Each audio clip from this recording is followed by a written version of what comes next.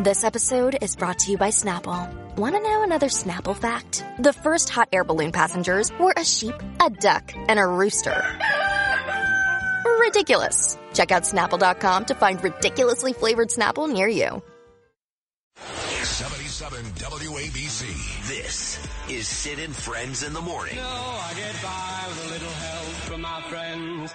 It's a different administration, but some would call it the same old Albany. The state's top leaders, Governor Hochul, Senate Majority Leader Andrea Stewart-Cousins, and Assembly Speaker Carl Heastie are negotiating a plan to spend taxpayer money behind closed doors. None of them have spoken publicly about it in more than a week. We are going down right now the same old slippery slope that history has shown us has not worked very well in New York State. Hunter Biden picking up steam. The House Oversight Committee now investigating explosive claims made by an Israeli energy expert who claims Hunter Biden used an FBI mole named One Eye to tip off his Chinese business partners about any federal investigations. A federal judge has ordered Mike Pence to testify before a grand jury investigating former President Donald Trump's alleged efforts to overturn the 2020 election. It's something both of them wanted to avoid. I have nothing to hide. I've written and spoken extensively about that day and the days leading up to it. I believe we did our duty under the Constitution on January 6th.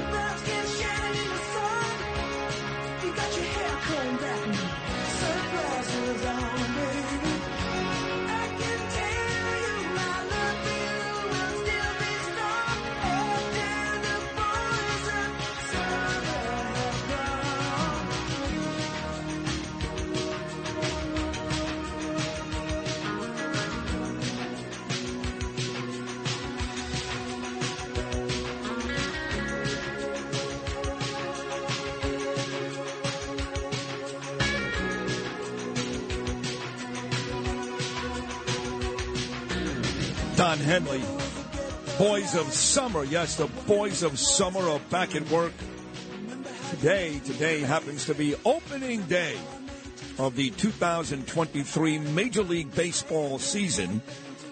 And you guys know I'm a rabid New York football Giant fan. I love the Knicks. Gone to a bunch of games this year. Bunch of games, thanks to people like Tommy Gucciardo, Corey Zelnick, Bill O'Reilly, and others, and Dr. Mark Siegel. Diehard Ranger fan, into a bunch of those games, thanks to guys like Pete Morgan and Joe Tacopina. But baseball is my favorite sport, and the Mets are my favorite team, and today is opening day. Now, the Mets are on the road. They open up in Miami today against the Marlins. Hall of Famer Max Scherzer will toe the rubber for the Mets. Mets play their first two series of the year on the road in Miami starting today. Then they go to Milwaukee. And they'll be home April the 6th, which is next weekend, hosting the same Marlins they're going to play today. And they're going to send Max Scherzer to the mound today. And Justin Verlander, the newly acquired Justin Verlander, will pitch the home opener April 6th against the Marlins. The Yankees this afternoon are in the Bronx. They're home. Yes, baseball here in New York City today. The Yankees hosting the San Francisco Giants. Yankee ace Garrett Cole on the mound. And look, the expectations are, folks, you know this, big for both teams. Met fans feel like we can get to the World Series and win it, especially if the top two starters, Verlander and Scherzer, both in their 40s, stay healthy. And Yankee fans, they feel they can win it too. They need to be healthy too in their rotation, which they're not right now, obviously. Carlos Rondon, who they spent about $170 million on from the Giants, he's not ready to go. Luis Severino, he's out right now. They lost Montas for the season. So they've got some injury concerns in their rotation. But baseball ain't a sprint, folks. It is a long, long marathon. We'll be talking baseball final scores for the next 6 months. So it's really a matter of attrition. If you keep guys healthy, August, September, October, you've got a shot. And the Mets and the Yankees, based on roster and talent, both have a legitimate shot to get back to the Fall Classic, something we haven't seen now in 23 years since that unbelievable Subway Series all the way back in 2000. The year I arrived here in New York. My first job in New York radio was that year.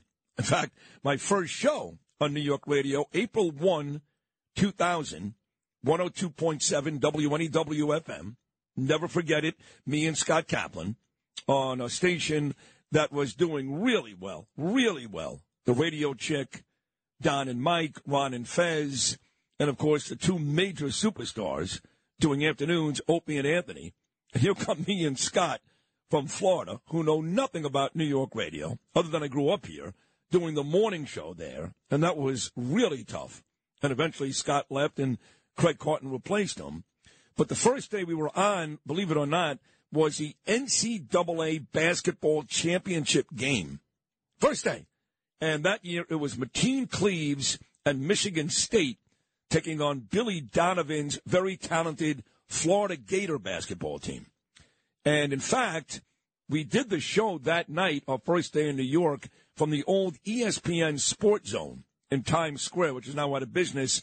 And Jason Williams, yes, the same Jason Williams from St. John's, the Nets, the 76ers, that shot the limo driver. He was a good friend of ours.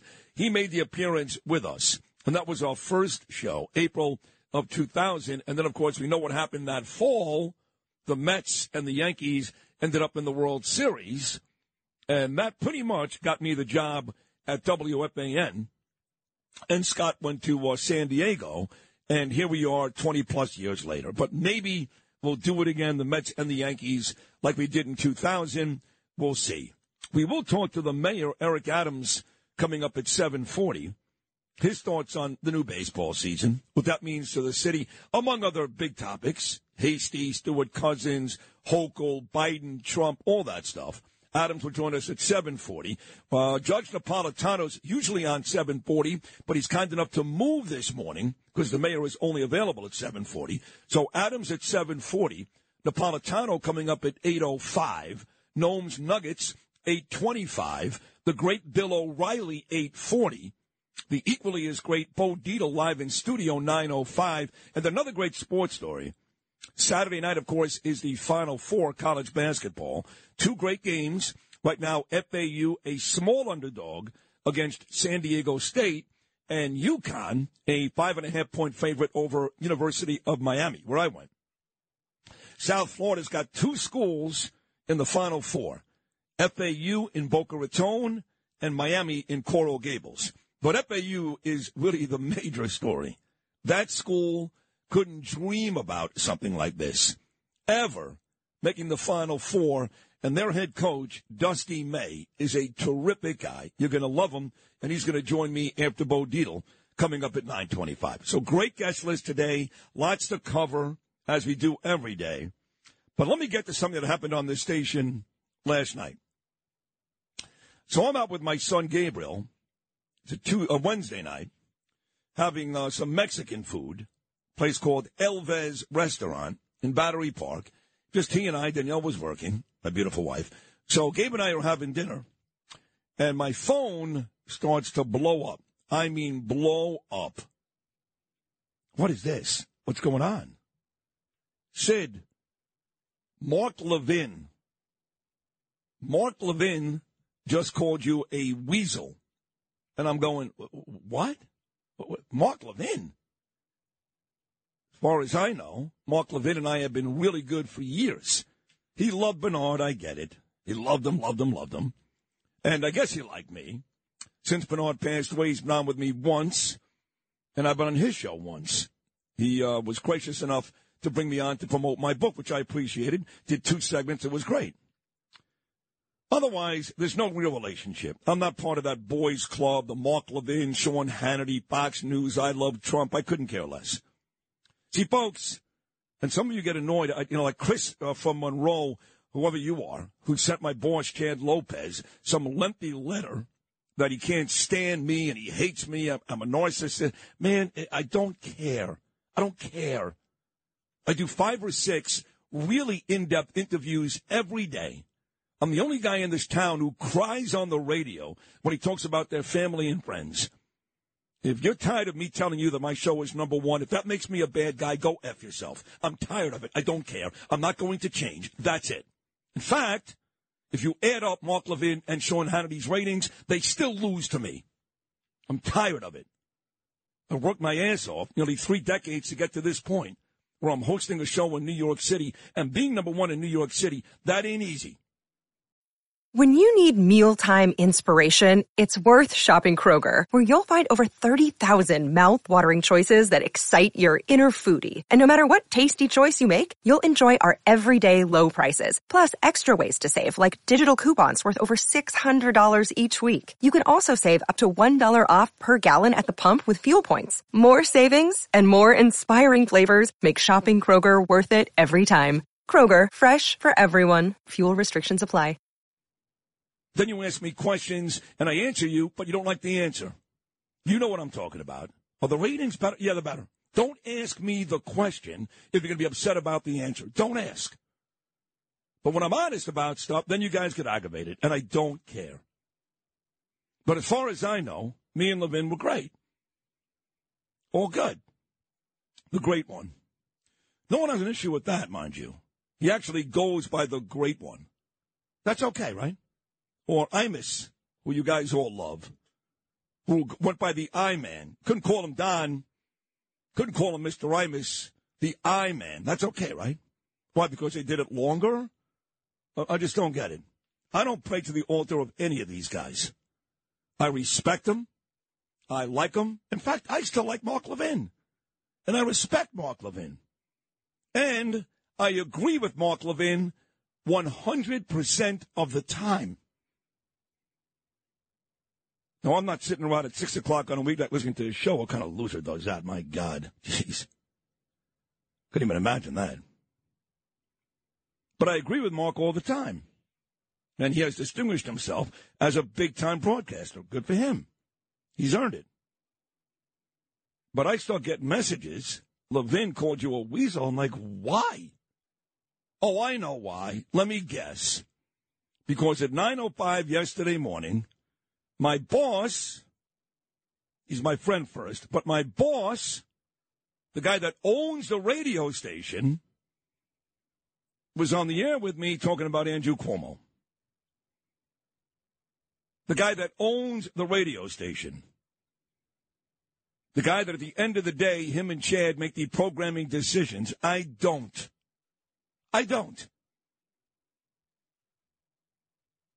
And yet, time after time, guests and listeners and professionals, veterans like Mark Levin who know better, come after me. I mean, I had to have a 20-minute conversation with Janice Dean explaining to her, I don't make programming decisions. Now, let me tell you something.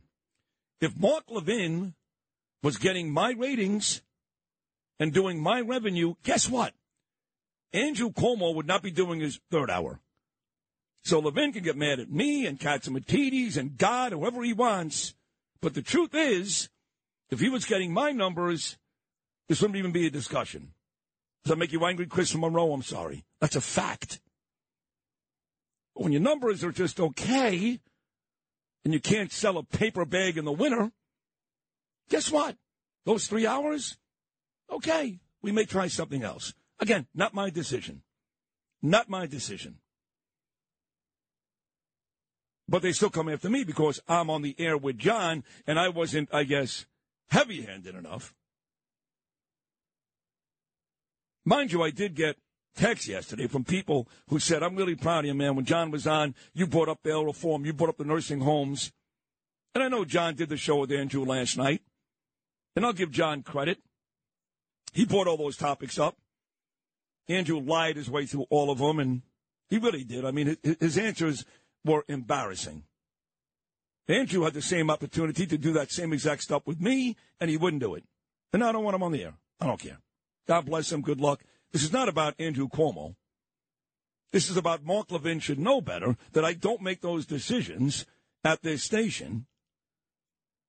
And at the end of the day, I want the station to succeed because Mark Levin and his millions and millions and millions of dollars that he makes for basically saying the same thing every night, he's about as compelling as a fart in a windstorm. Millions of dollars. I don't think Mark Levin is going to pay for my daughter Ava's college education, do you? I don't think Mark Levin is going to cover Gabriel's six-figure 8th grade salary, do you? I don't think Mark Levin's going to pay my expensive mortgage out in Queens, do you? So, unlike Mark, I work paycheck to paycheck. I've got a job and I've got a boss. And I did push back. You heard it yesterday. I pushed back. Cuomo could have done the same exact thing he did with John last night with me, but he's scared to death of me as he should be and didn't do it. So I give John all the credit. But for Levin to get mad at me, he's been in this game way too long. He should know better. So as soon as I get home, I called the station. And I said, what did this putt say? So they sent it to me. So I guess this was like his very first segment, the great one, who from now on this show will be dubbed the average one, because his ratings say average, not great. The average one had this to say about me last night. At the very end of his first segment, this would be cut number 16, Lewis. Here he is, Mark Levin. By the way, Sid, what a weasel. Huh. What a weasel, Sid. Sid knows who he is. What does that mean? I'll be right back. Yeah, shut up. What does that mean? Sid knows who he is. What does that mean? What does that mean, Mark? And I'm a weasel because I had a conversation with my boss, who's a friend, pays my salary, made the decision to put somebody else on. You have an issue with that? Talk to the boss. Here's a better idea. Get really good ratings. No one will take you off, I promise. I mean, is that not fair to say, Lou? I think it's all fair, yes. Very fair. I'm just trying to watch the tsunami from a couple of islands away. Well, listen, I didn't attack him. I agreed with you an hour. I agree. There's no way in a million years anyone could make an argument that a veteran like that making millions and millions of dollars, who knows how this business works, goes on the air on a syndicated show and calls me out and says, you know who you are. What does that mean? What's with the cryptic message, Mark Levin? I know who I am. I don't know. Who are you, Mark Levin? Who are you? Because you didn't like Donald Trump at the very beginning. I know that. Now you're Mr. Trump, Mr. Liberty, Mr. Give me I'm so nauseated by everybody in this business. They're all such hypocrites and phonies and liars. It's Fox News and MSNBC and CNN, all of them. They're hypocrites and liars. But it must be really cool to be so wealthy, that you could afford to say, F you, I'm going to take my stand. And I wonder at any point during this conversation with John Catsimatidis yesterday, did I say I like and or love Andrew Cuomo? Did I say that? Did you hear that yesterday, Lou? I didn't hear that. Yeah, right, because it didn't happen. No. All I said to John was, I'm not putting him on my show until he talks about blah, blah, blah. And to John's credit, John did bring all those things up last night. But you can bet your bottom dollar that Andrew Cuomo would much rather be in a studio with John Catsimatidis asking him those questions than me. How do I know that? Because he had the opportunity to do the same thing with me and chickened out. So don't come at me. You know, Janice, I kind of get it. Her in-laws died. She's upset. And to Janice's credit, we talk every day. She texts me. She calls me, tells me she loves me. But Mark Levin, Sid's a weasel? Really, Mark? Well, what can I say? Argue. I can't argue with the guy that gets a 3.0. Hey, Rich, you listening? Oh, Mr. Producer, Mr. Call Screener, the great one. Hey, give me a break. Give me a break. All right, I'm done. I'll bring it up again later, but... Something tells me that's not true. Well, I mean, don't attack me. I don't make these decisions. All right, big show coming up. F you, Mark Levin.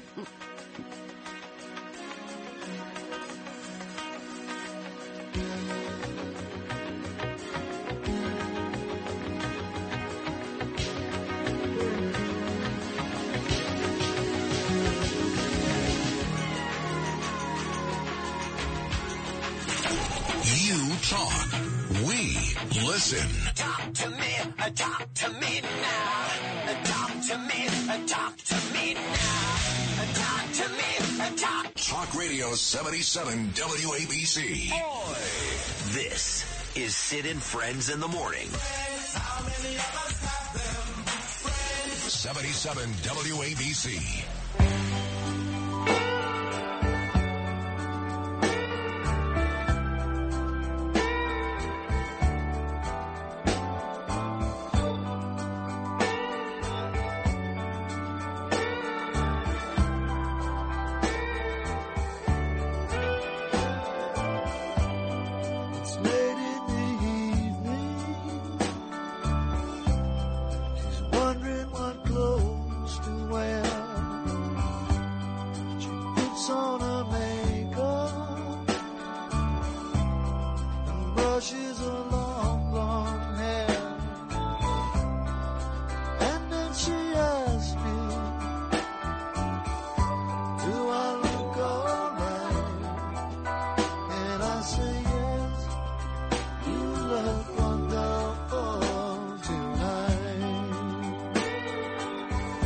The great Eric Clapton, Wonderful Tonight.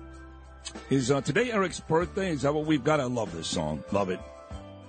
Is it his birthday? 78. 78, wow. Man, Eric Clapton. You believe that? I can't believe 78. it. Friend Lynn checks in. She goes, that's crazy. I feel bad for you. I know you're upset, but just know that anyone who heard it thinks he's acting like a child. Truthfully, people are pissed at cats. I get all that, okay. She's right. Then some station exec in town, who I'm not going to name, says, the great one, my ass, he sucks. He's not you. His ratings are not good, and I can't sell him because his program sucks. And listen, I'm not going to bash Mark Levin all day because up until 6 o'clock last night, I had nothing but love for Mark Levin. And I still like the guy, and I respect what he's done. But don't come to me and make excuses or arguments. That was really unprofessional, what he did last night. He's got an issue with Katz. Call him. Call Katz. Katz is a big boy. He's done very well for himself. Smart guy. He can handle himself. Don't go after me. You're on a lot of stations, got a lot of people listening, and that cryptic remark after you called me a weasel twice, you know who you are. What does that mean? What does that mean? So I don't want to hear it. It was really pathetic on Levin's part. Pathetic. And I'll end it like I started it. Again, if he was getting my ratings, I promise you, Andrew Cuomo's not doing his third hour. But when you get ratings like Levin gets in New York, which, everybody becomes expendable, folks. You see, you guys don't get that. You guys think, oh, it's all about my people. We're here. If you love Trump and I love Levin, this is a real business. It's a business, folks. We're here to make money. It's all we are. We're not here to wave pom-poms. This show has done much better lately because we're not doing that anymore. Much better. Ratings, revenue, all of it. That's what the station's about. That's why people do radio, to make money. This is our job. Okay? Not to make you guys happy out there because Levin loves Trump or you love Levin. So don't get angry with me. I do my job. Have been for many years, and finally, because I've got more control, and because basically John and Chad let me do my thing, we're enjoying wild success. Success that some of the all-time greats who did mornings here never had. Never. I don't come on there and attack Mark Levin. God bless him. Never should have done that last night. It's terrible. So I'm pissed. He's pissed. I'm pissed. Everybody's pissed. Janice is pissed. Mark Levin's pissed. I'm pissed. Yeah, this is this is polarizing as you can see in a while. This has made everybody crazy. Good. Could you think about something that makes everybody this insane? Ah, it's stupid. Come on, grow up. Who cares? Who cares? Somebody said to me, well, Sid, how would you feel if somebody took an hour of your show to put Cuomo on? And I said it's a bad hypothetical. You already know the answer. No one's going to take an hour of my show because, well, you know why. But I'd be mad, yes. Just like Mark Levin, I'd be mad. But I would direct my anger, I think, in the right place. And then I would take a look in the mirror and say, well, maybe if the same 8 people weren't listening every night. Oh. Or 9 or 11, whatever it is here in New York. Maybe it wouldn't be that way. But people get mad at me. That's the beauty, Lou. They get mad at me. I think they're used to getting mad at you. Yeah. It's really, why? I don't know. But, I don't know either, because they just, for some reason. Maybe it's fun. No, they just, I don't know. I don't know what it is. They're okay and pray to the altar and revere and love people. Like Levin is a huge narcissist. Calls himself the great one. Like I said about Imus, called himself the I-Man. That was okay. But if Sid mentions twice in his show that his show was number 1, I can't listen to Sid. Can't do it. Can't do it. That guy is so in love with himself. Somebody's rolling around in his grave right now. Yeah, enough of that, too, please. Bernie. What did he say about the nursing home stuff? That's all I care about. The sexual harassment situation for me with Cuomo, I don't care. That was taxes with Al Capone. Right? They couldn't put him away for murdering people, so they got him for taxes. That was the memorabilia event with O.J. Simpson. They screwed up the double homicide case, so they got him on that. The sexual harassment for Cuomo, that's basically what that is. Right? They should have gotten him on the nursing home scandal and others. They didn't, so they finally got him on that. But to me, that was a lot of nonsense. The nursing home stuff, that's not. So here's Cuomo with my man Katz on WABC last night talking about the nursing home scandal. And, of course, the easiest way to deflect is to mention Trump. That's the easiest way. You don't have to be accountable for anything. You've done nothing wrong as long as you mention Trump. We know the border, for example, under Trump for those 4 years was the best we've ever seen it. And since Biden has taken over, it's a sieve. And who does Biden blame? Trump. I was here during COVID, folks.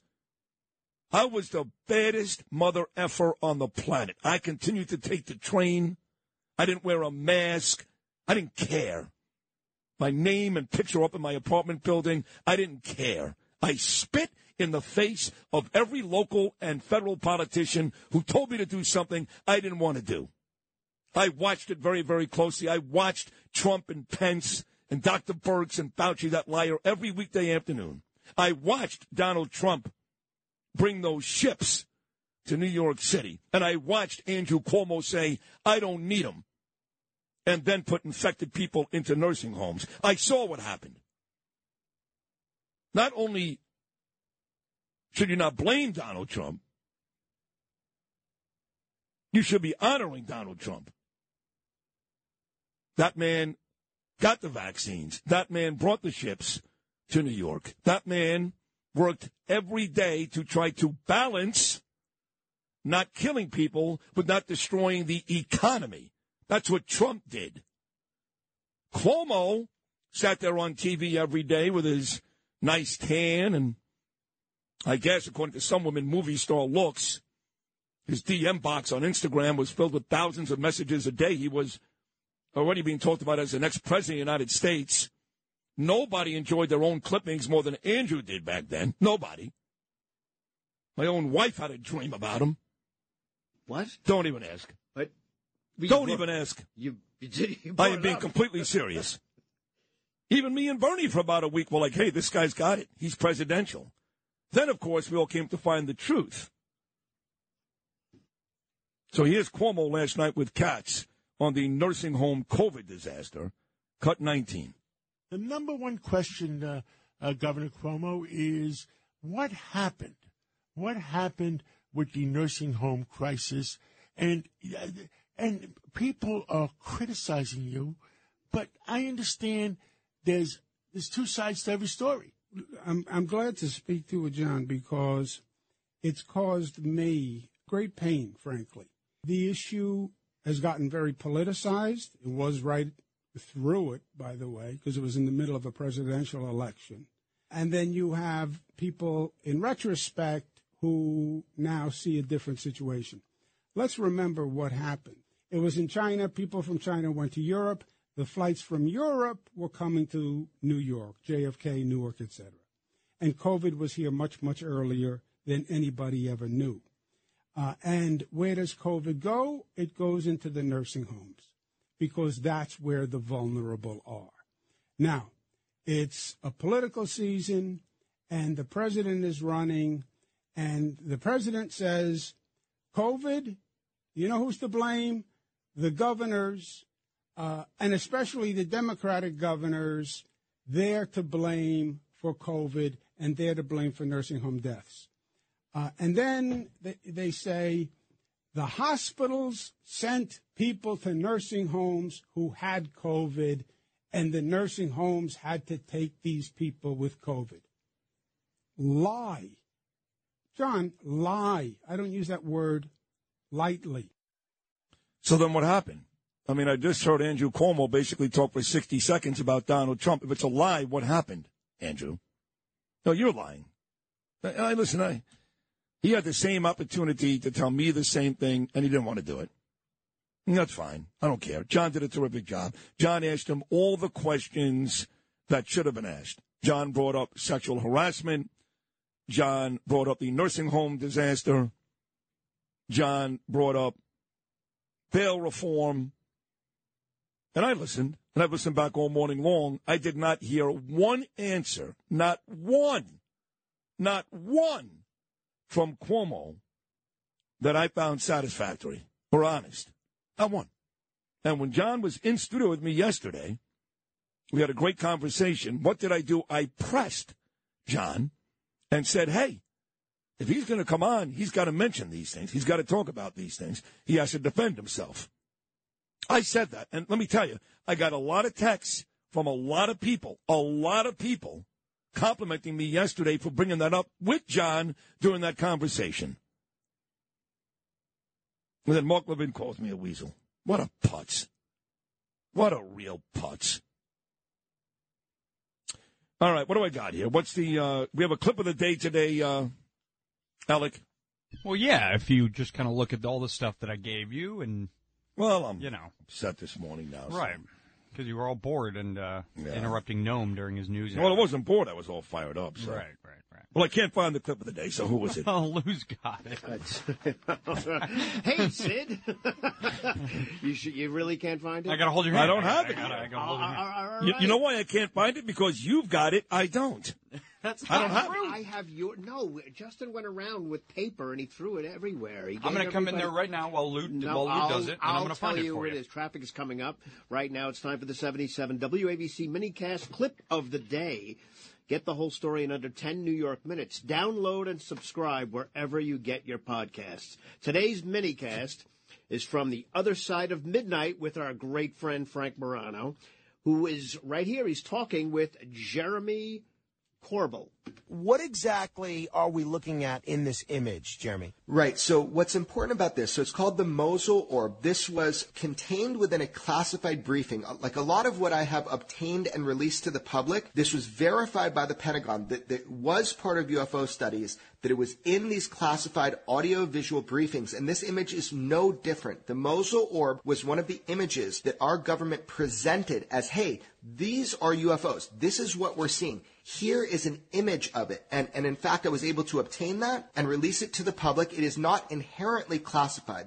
This is Sid on Sports. Sponsored by Peerless Boilers on 77 WABC.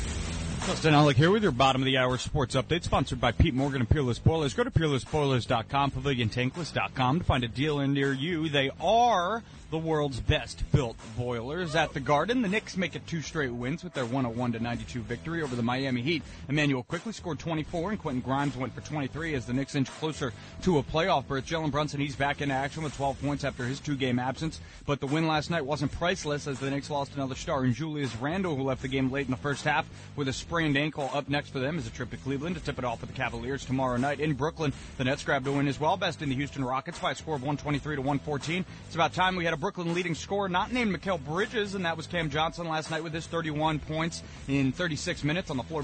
Bridges was no slouch either, going for 27 en route to the win, thanks in part to the aforementioned Knickerbockers. The Nets lead over the Miami Heat for the number 6 spot in the East grows to 1.5 games. We'll see if that lead will continue to swell come tomorrow night when the Nets host the Atlanta Hawks. Over to the ice, where the Islanders squeaked out a 2-1 road victory over the Washington Capitals. It took a shootout for the Isles to seal the deal in this one, with Kyle Palmieri burying the eventual winner. Ilya Sorokin would deny Washington's Nicholas Backstrom thereafter, and the Isles take the win into Tampa, where they'll face it off with the Lightning on Saturday night. Looking ahead to ice hockey action tonight, the Rangers and Devils, they get set to go head-to-head out in Jersey for a 7 p.m. puck drop. And, of course, opening day today, your Yankees and Mets back in regular season action. San Francisco Giants will face the Yanks at Yankee Stadium at 1:05 p.m. Eastern Time. Giants will throw out Logan Webb going up against Garrett Cole. And as for the Mets, they're at 4:10 p.m. this afternoon. That's the first pitch. They'll send out Max Scherzer up against Miami, the Miami Marlins, Sandy Alcantara.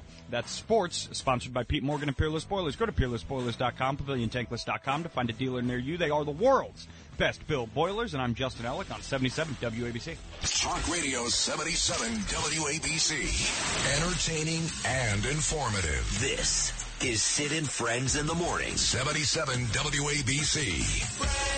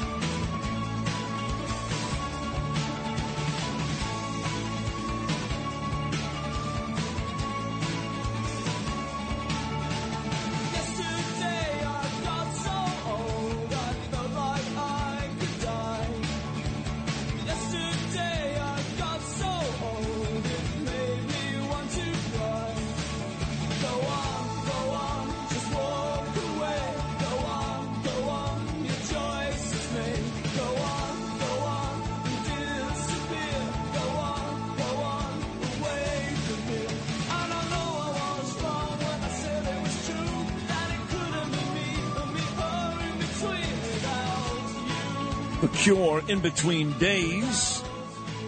Friend Lynn checks in again, goes, the problem with Levin is he's too pessimistic, and he definitely comes across as a DeSantis supporter, just as he was pushing Ted Cruz years ago. I have him on for 5 minutes, and I want to jump out the window. And this comes from a very conservative Republican Trump supporter who didn't buy it then when Levin, again, was pushing Ted Cruz. And I guess, I don't listen, Ron DeSantis is his new taste of the week. Let's get to Trump and DeSantis, because that has become the battle royale outside of Sid and Levin. which we'll continue all day, and that'll be it. My guess is that Levin won't go back to this tonight, but you never know. Somebody will send. I like Rich a lot. What is it, Cementa? He's the producer, right? Yeah, that's right. He's a good guy. And the other guy was good, too. I don't think he's there anymore. Rich Valdez. No, he has his own syndicated show now. Right. They're all good guys. And Levin's a good guy. Mm-hmm. So something tells me somebody's going to send the average one a clip of me calling him the average one and calling him a putz and all these things. And because I'm very disappointed that a guy in his position would lash out at me. No, I did nothing wrong. Nothing. And it shows what a bitch he can be. Gotcha. So that's going to go back to him, and that's fine. But I still think he's not going to say anything tonight. But we'll see. Well, he spent like a total of 4.5 seconds on it last night. So. 4.5 seconds too many. To call you a weasel like 3 times. Right. Yeah. And then give the old, very cryptic. Yeah. You know who you are, Sid. Yeah, well, what does that mean? Certainly hope you know who you are. Yeah. So Trump was all over DeSantis again yesterday. This was in his Truth Social video. You know, the gas comment. Look, DeSantis is not big on Ukraine, Russia. Neither is Trump. That's what's funny about this, is they actually agree on the whole Ukraine-Russia issue. But Trump says, when DeSantis makes that gas station comment about Russia, he makes it harder to negotiate peace. I don't know if that's true or not.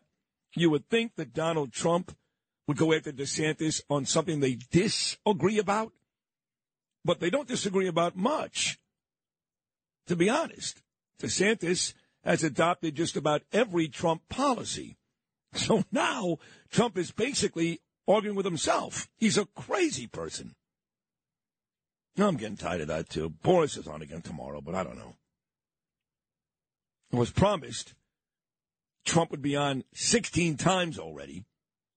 And I keep bringing on everybody around him, from his counsel to his attorney to his daughter-in-law to his almost daughter-in-law, Kimberly, and Trump still hasn't shown up. But here's Trump on his Truth Social yelling and screaming about, maybe not yelling and screaming, but calling out DeSantis again, this time for Russia-Ukraine. Lou Rufino, cut number 1. Calling Russia a gas station with a bunch of nuclear weapons, or calling Putin, quote, authoritarian gas station attendant with some legacy of nuclear weapons from the old Soviet Union, is exactly the kind of simple-minded thinking that has produced decades of failed diplomacy and ultimately war. And where is that war going? Those such as Mitt Romney and Ron DeSantis, very much alike, who insist on arrogantly treating Russia as deeply inferior to the other nations of the world, with no history or culture or pride, are not only ignorant and foolish, but their attitude makes it impossible to negotiate peace. Absolutely impossible. Under my administration, we were tough on Russia, tougher than any administration before, but we also demonstrated respect for Russia and the Russian people. We demonstrated understanding for Russian history and the fact that Russia lost over 20 million lives in World War II. They were fighting with us. One more in this one. Donald Trump describes Ron DeSantis as a neocon once again for his rhetoric towards Russia. Donald Trump, Truth Social, cut number 2. This kind of neocon rhetoric mocking Russia's nuclear weapons, along with implying that Putin must be tried and presumably executed as a war criminal, only increases the chance of deadly nuclear escalation.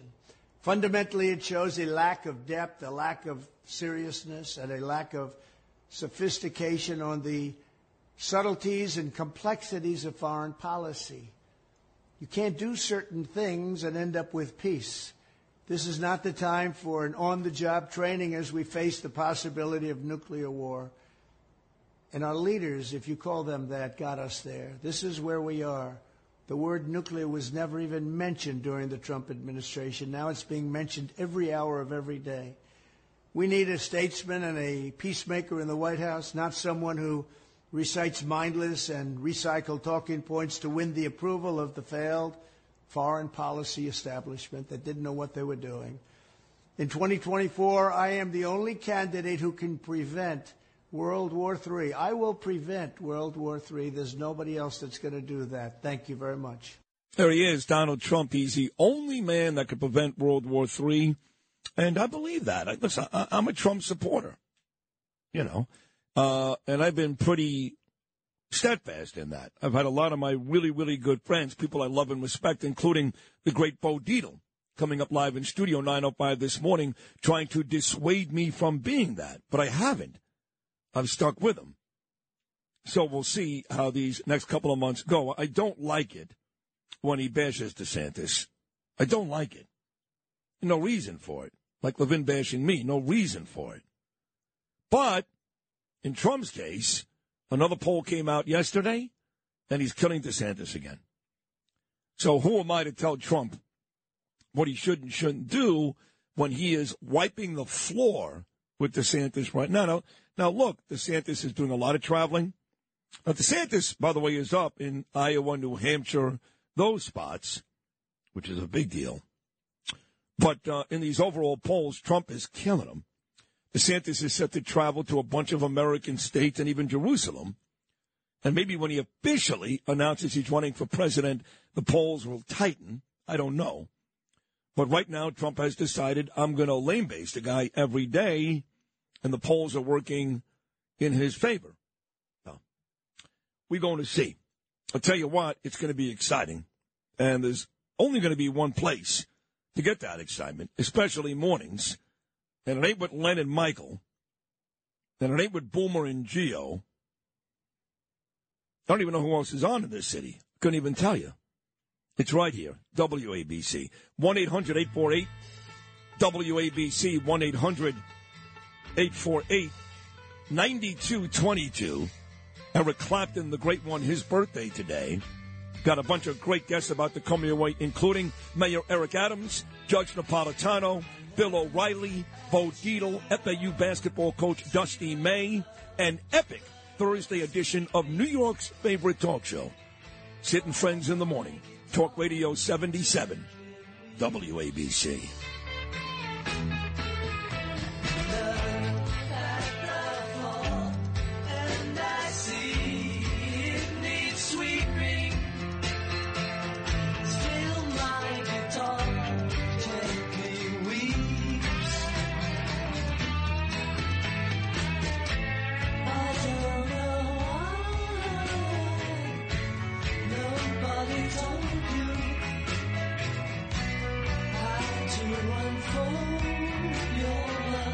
This is Sid and Friends in the Morning. Entertaining and informative. Oh, you're my best friend.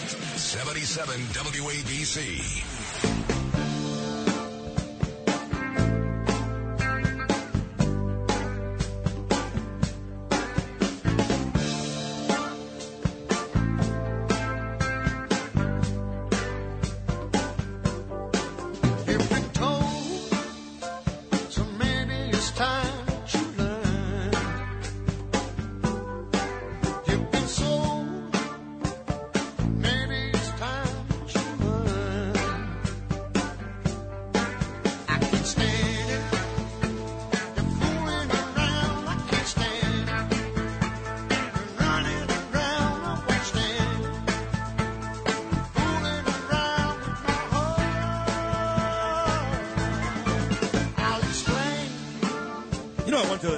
Yesterday, second hour of the show, hour one, devoted to Mark Levin.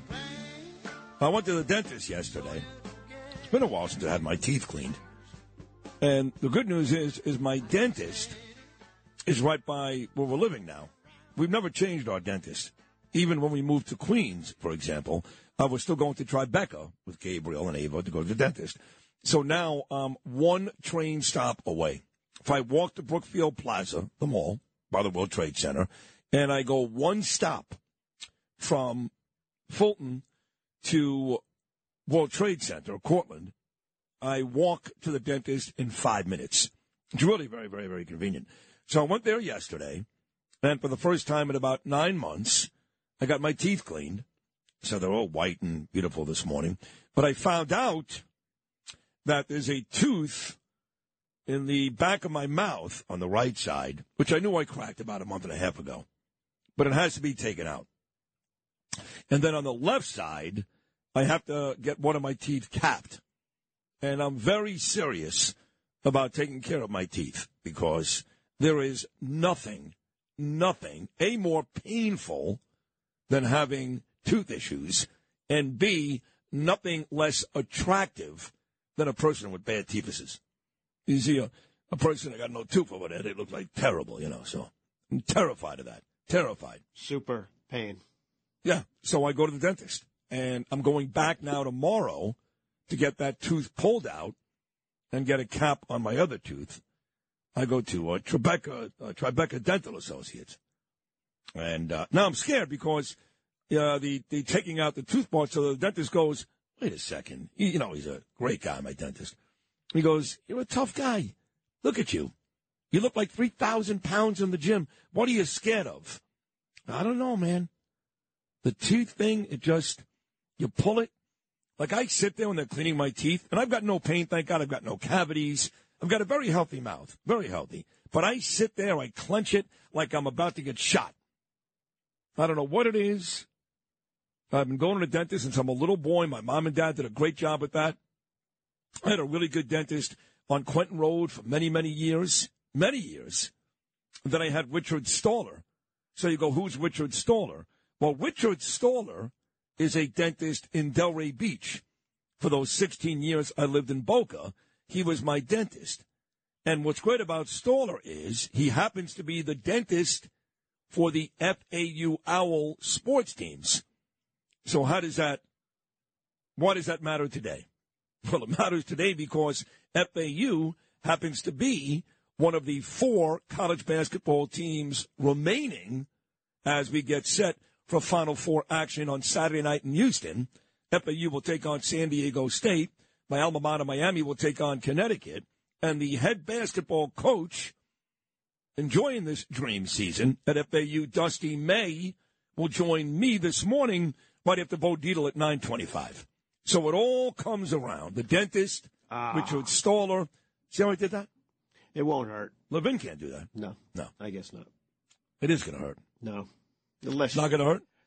No, you haven't had a tooth Well, it's pulled not going to before? hurt you. Yeah, I have. I've had 4 pulled. I had 4 pulled at once. I had all my wisdom teeth. Me too. Ronnie Katz in Delray did it, but he put me to sleep. And he took off all my wisdom teeth, and I woke up. Wussy way. Yeah, I know. Come on. Well, I actually asked the dentist yesterday, I go, am I going to sleep? He goes, for what? I go, well, you're going to pull my tooth. That's it. You're not going to sleep. We're going to numb it. You're going to be fine. Yeah. You're going to pull, and you're going to go, yeah. Don't ever watch Marathon Man. I've seen that. You have? They pull his teeth out, right? Yeah. Yeah. It's a scary movie. Yeah, that is. I think one of the scariest movies I've ever seen. Ever, yeah. That's scary. Yeah. When was the last time you went to the dentist? Is it safe? Is it safe? Yeah. Is it? Oh, years. Years. Oh, yeah. You got those yellow teeth right now. Well, no, I clean my teeth. Let me see. Smile for me. You have nice teeth. Yeah, you do have nice teeth. I take care of it. But you have to go to the dentist. No kidding. I don't care. Even if you floss and brush 10 times a day, you got to go there. No, they'll find some stuff in your teeth right. and they clean that. Right. Do you have a dentist? I don't even Oh, think my so, no. God, that's terrible. I know. Well, get one. You have a great medical plan here, don't you? Yeah. Noam, do you have a dentist? Noam Layden here. I never really saw Noam smile, so. You got nice teeth? Yeah, I have all right teeth. Let me see. Yeah, you got nice teeth. Yeah. You go to the dentist? I do, of course I do. In Jersey City or? In Hoboken. Yeah. How often do you go? Twice a year. That's pretty good, actually. Yeah. They actually ask you to come every 6 months. I try to come every 4 months. Who goes to every 6 months? Does anybody do Yes. that? Yeah. My kids and Danielle, and I'm bad. It's been 8 months for me. But I try to go somewhere between 4 to 8 months, yeah. Yeah. Got to do it. Okay. Well, you're going to have all kinds of issues. I'm telling you, pain and just aesthetics. There's nothing worse than a person missing teeth. Nothing. They could be gorgeous, built like a brick S house. You're missing tooth. You look terrible. My guy gives you gas. That's always kind of fun. You get gas? Yeah. They don't give me that ever. You ask for it, you just get it? No, I asked for it, yeah. Yeah. Of course. Even when they're just cleaning his teeth, he has. Right. Are you kidding? I thought they outlawed all that gas stuff because dentists would do that and they're like, feel up people. They're like, I mean, if I'm on it, it doesn't bother me. You're like, hey, this is great. I mean, unless Larry Flint's your dentist, I mean, I have to say, the last time I was in there, they brought out, I guess I hadn't really brushed well in between appointments, and they brought out those teeth. Have you ever seen that when they bring out the teeth and they're like, you're missing this area? And I'm like, I'm not 12, but they're showing me how to brush my teeth. Boy. Well, they actually didn't complain about me yesterday. Usually it's the same thing, too. Like, well, you got to come back every 4 months and you got to brush better. They always say the same thing. Yeah. I've never heard somebody leave a dentist where they go, hey, you're doing great. It's like, it's good, but you got to brush more. You got to brush more. Okay. The same thing every time. My son got his teeth cleaned the day before me, and he heard the same thing. Good, but you got to brush more. So this is a public service for you folks out there. Go to the dentist. If you haven't gone, you've forgotten about it, you're like, oh, I meant to do that, call your dentist and make a reservation today. All right? Here you go. Great. Yeah. So Joe Biden was at the White House yesterday. When's the last time he went? To the dentist? I don't think he has bad teeth, though, does he? I don't even know. I can't even tell you. But, he has fake teeth. He has nice? You talking about Joe Biden? Yes. Those aren't his real teeth. Oh, they're not his real teeth. No, you ever seen his smile? It's like unbelievable. They're fake. Yeah, they're fake, yeah. So what were, for folks that want to know this, Noam, Josh Hawley, what were his comments about the Nashville shooting? Do you know? I know they got into an argument where Biden made inappropriate comments, but I can't remember exactly what Hawley said. Well, I think that it was something about a cognitive decline. Is that right? That sounds right. Yeah. Either way, Biden was taking shots at Hawley yesterday because he's still talking about the Nashville shooting. So here's Biden with the White House press gaggle laughing about Josh Hawley's comments about the shooting being a hate crime. Joe Biden, cut number 6. Nashville school shooting. Do you believe that Christians were targeted? I have no idea. Josh Hawley believes they were. What do you say to that? Well, I probably don't then. Probably don't. No, I'm joking. No, I have no idea. All right, so Sonny Hostin, one of the folks on The View right there with Whoopi Goldberg and Joy Behar and all of them, she's on The View yesterday saying that mentally ill people are more likely to be victims. More likely to be victims. Where she gets that from, I have no idea. Or any of those children who were gunned down in Nashville a couple of days ago mentally ill? Any of the children killed in Uvalde, were they mentally ill? Any of the children killed in Sandy Hook, were they mentally ill? I mean, these people will do anything to defend the criminal. They really will. What do you mean mentally ill people are more likely to be victims than the folks who pull the trigger? What kind of stupid comment is that? Here's Sonny Hostin, cut number 10. You know, I have so many mentally ill people in my family.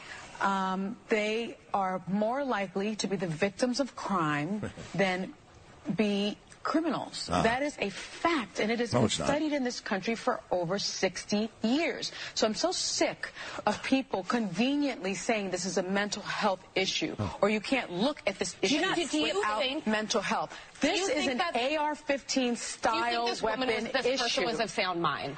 You hear this? Do you hear this idiot, Sonny Hostin? That the victims are usually the ones who are mentally ill, not the people committing the crime. This is not about mental health. This is about AR-15s. And this moron, which is all she is, a moron, is on a big-time TV show with anywhere between 2 and 3 million viewers every single day, spewing out that stuff and saying, this is fact. This is fact, not my opinion. Anyone can have an opinion. This is fact that the victims are the ones who are mentally ill, not the shooter. I mean, do you believe that, Louis? That's insane. I believe anything that comes out of that show. It's unbelievable. Unbelievable. And no one is there to check her. Nobody. Once in a while in the past, Meghan McCain, not often, but she may say something. I think Liz Hasselbeck was in that role. Maybe Huntsman's daughter. But there's nobody there to check her. Joy Behar and Whoopi Goldberg, they all sit there nodding their heads like, yeah, you right, girl. Sounds right. According to my facts right here, that's Sonny. Yeah. That's right on target. Ay, ay, ay. Unbelievable. Boy, that's scary. Well, you know my feelings on the shooting. We went over it over and over again a couple of days ago. It is all about mental illness for me. You want to get guns off the street?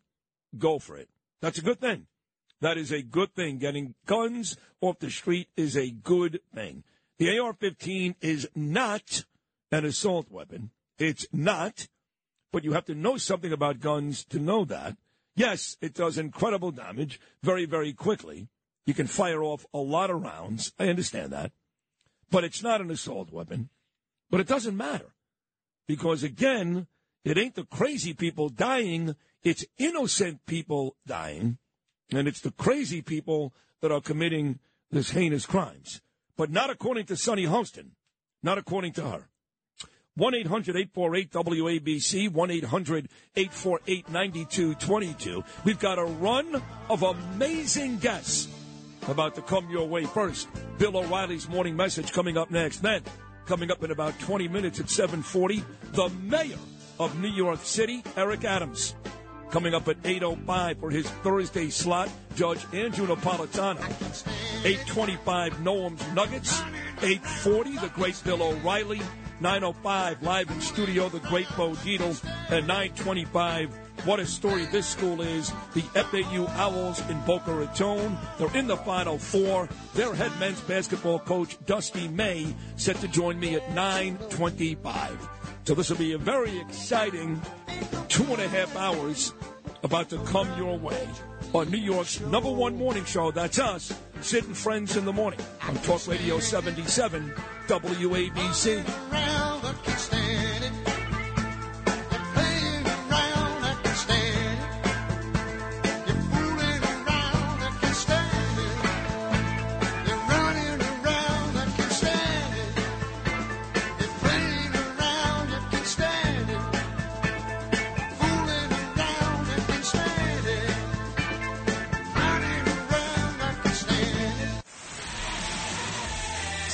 Friends in the Morning, 77 WABC.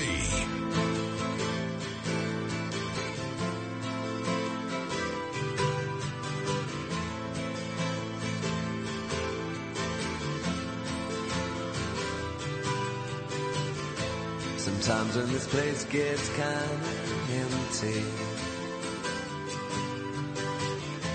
the sound of their breath fades with the light. I think about the loveless fascination under the Milky Way tonight.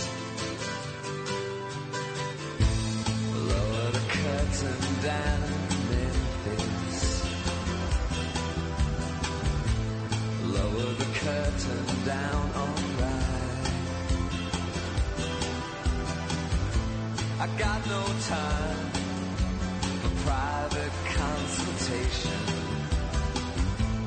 under the Milky Way tonight. Wish I knew what you were looking for. Might have known what you would find. So I got a text at about, wow, it's kind of late, I guess, almost 10 o'clock last night. And it reads, hey, Sid, guess who I'm going to see tomorrow night at Gramercy Theater? I thought of you, and there's a copy of this song, Under the Milky Way by the Church. This person says you should come. And, of course, if you listen to us every day, you know this band is an Australian band. And one of our favorite guests, and a lady that's become a very good friend of mine, even wrote a blurb on the back of my last book, Citizens United. Miranda Devine, the great Post columnist, is going tonight to see the Church at the Gramercy Theater and sent me this text late last night. So I guess that just now, Lou, was kind of a Casey Kasem long-distance dedication. Homage. To your girl Miranda Devine, who you pointed out early on was a fan of this band from Australia. You knew that. I took a guess. No. You didn't guess. No, you I know took a lot of things. I took a guess because she's from Australia. Well, how do you know so many things, though?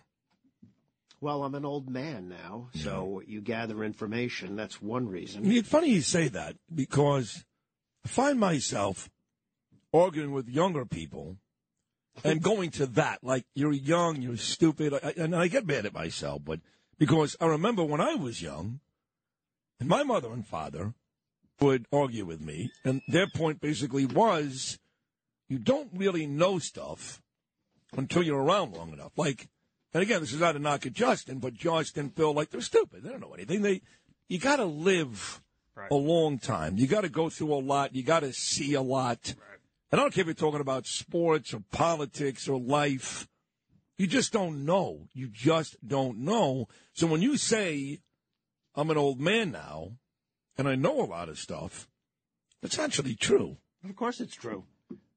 I mean, when I was in my 20s, I was like crashing cars and getting home drunk, right? And then trying to get to work the next day. And that doesn't mean you're not smart. I mean, Justin's a very bright guy. He's in his 20s, but you don't have enough information. It takes years to gather information and experience. Right. So if we're arguing something, you have some. I guess you have some reference, right? And usually when you're arguing something, historical reference plays in your favor, and you just don't have it when you're 30. Just don't have it. Right. No. Well, I'm drunk right now. Yeah, well, you're always could drunk. Oh. And I happened to crash a car this morning. I don't even have a car. Phil was telling me stuff that I couldn't even, like, why are you doing that? And he doesn't even have an answer back for me for a logical reason why he would do. Well, I have to stay up and watch. All right, you're dumb. Right. You're stupid. That's all. That was my only response. Denver and Utah, right? You're stupid, right? Whatever he watches, yeah. All right. Yeah. I don't. But then it goes the other way because, you're young, you just don't know stuff. You get older. If God's good to me, I'll be 56 next month. And I'm not sure how old you are, but around that same age. Then you know a lot of stuff. And then you get older than that, and you forget everything. So now you're as dumb as a 20-year-old. Like Joe Biden, for example, maybe the stupidest bastard on the planet. Well, he's got some issues, I know, medical issues, cognitive issues, all that. But he's, at this point, he's dumb. He's really dumb. Duh! You dummy! Yeah. No, you know what annoyed me last night? I know it sounds shocking. I was annoyed by somebody, but Jesse Waters, I don't know. I just can't do it anymore. Had him on last night. I was watching Bret Baier. Brett's a double agent. He's one of those guys. You don't know from one day to the next if he's a Republican or a Democrat, but he's a pro. I'll give him that. He's a pro.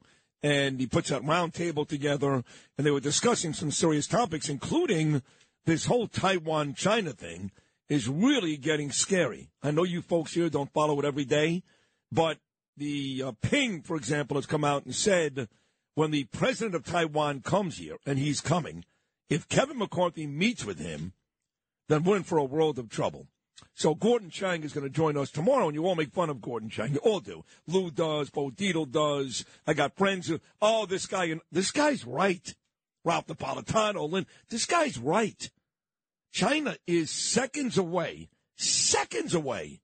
from invading Taiwan. And if that happens, that becomes a major issue for the United States because our dick-faced president is on record like 3 times in the last couple of months saying we'll defend them to the end of the day, like with Ukraine. So this is not a small thing. So I'm watching Bret Baier because of that. And then when he's done, Jesse comes on. And as soon as Jesse comes on and he gives you that smirk at the top of the show, I get angry. I don't know why. You know why, Lou? He's got a face that you want to kind of... so I'm right. Yeah. As soon as you mentioned him, I thought, he wants to punch him in the face. I watched like the first 5 minutes, and then, again, I'm compelled to punch him across the face. And then I come back at 8 for Tucker, who I love. I love Tucker. And then I'm done because I can't stay up. And Sean's great, but whatever. I saw Sean's show in 2003, and it's the same show, so good. By the way, I'm not, I may be a white boy, but I'm not stupid. What? That's what you didn't mean. Oh, you're stupid, all right. My God, are you stupid? Ralph checks in. He goes, you have no wisdom in your 20s and 30s because of lack of experience, which is what I just said. Wisdom is more important than intelligence. He's right. Yeah, I was telling somebody yesterday, too, this sounds crazy, but wisdom is more important than intelligence. Ralph is right. And believe it or not, you ready for this? Like is more important than love. You go, wait a second. Sid. Love is the emotion. That's the deepest emotion. But I'm going to prove to you right now that like is more important than love. Okay, all you young people, just write this down. My wife is a matrimonial attorney. She deals with divorces. Even in the most brutal, and these divorce battles, they tend to be brutal. And when kids are involved, it's really nasty and ugly. It's really sad, actually. But even in some of these brutal cases, one, if not both spouses, will admit they still love the other spouse. She's the mother of my children. He's the father of my children. We spent 20 years together. They're not in love, but they still love him. But guess what they don't? What they can't say? They can't say they like him. So believe it or not, even though love seems to be a much stronger word than like, love doesn't keep you together. If you don't like the person, it's over. But if you like the person, there's a chance you'll give love a chance. Isn't that weird? It's all very confusing to me. Yeah, I know. Well, that's because you have no wisdom, because you're 27. I'm stupid, and right, because I'm too young. Right, I'm you're too young and stupid. Yeah. Yeah. My brain just isn't developed. I can't do it. All right. Go Can't back. do it. Crash your car. Yeah. You know how many people this morning have said to me, this is unbelievable, how many people have said to me, Sid, you're misinterpreting Mark Levin's comments. He mentioned you, but the weasel was for Cuomo, not for you. There is no way in a million years any logical, intelligent person can come to that conclusion. There's no way. It was absolutely meant for me. And what he said afterwards, even more nasty. Oh, you know who you are. Had nothing to do with Andrew Cuomo. It was all about me. Well, we got to listen to it and see what he says. Well, play it one more time, this putz. By the way, Sid. Yeah, what? What a weasel. Okay. That's not for Cuomo. What a weasel, Sid. What a weasel, Sid, yeah. Sid knows who he is. Sid knows who I'll be he right is. back. I'll be right back, yeah. Totally about you. Totally about me. Yeah, you're a little weasel. And if it's not, then let me tell you something. I will apologize all day long to Mark Levin for calling him what Justin dubbed him this morning, the average one.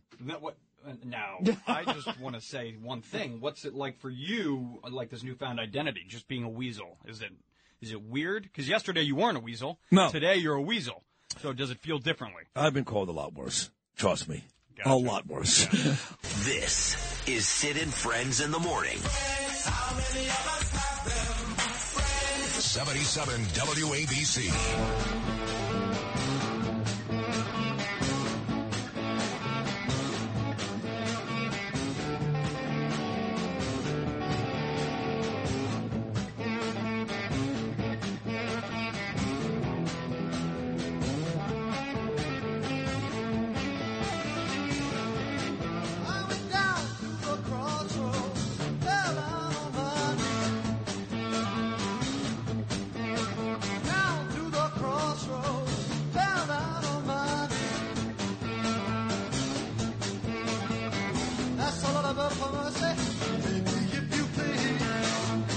Crossroads, Eric Clapton. Happy birthday to one of the all-time greats. Really one of the all-time greats. Eric Clapton, 7:42 on your Thursday morning. Always an honor to have this next guest on my radio show. Become a very good friend of mine, very good friend. He is the mayor of New York City, and he's stopping by on a special day, opening day, here in New York. It is Mayor Eric Adams. Eric, good morning, pal. Happy opening day. How are you?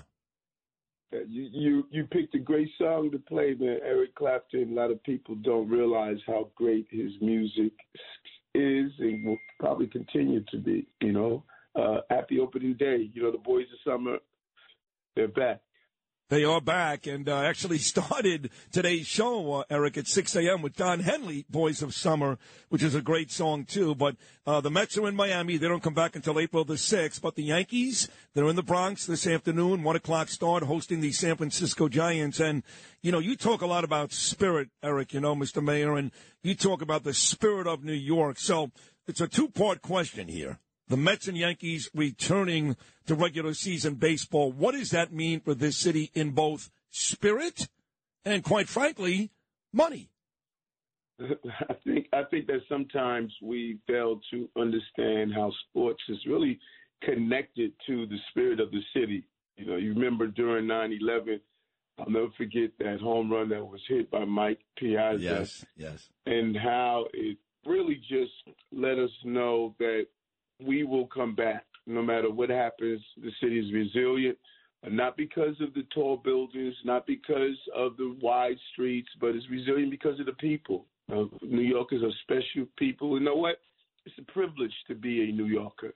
And I think that baseball and even basketball and other sports ranges, it's all part of boosting one's spirit. And it only not only boosts your spirit, there's economic value to it. Every time, you know, there is a championship game or leading up to the playoffs, there's a real economic boost around tourism, and it really helps our economy. So there's a real, you know, just a dual benefit of having good sports teams and how they help the city.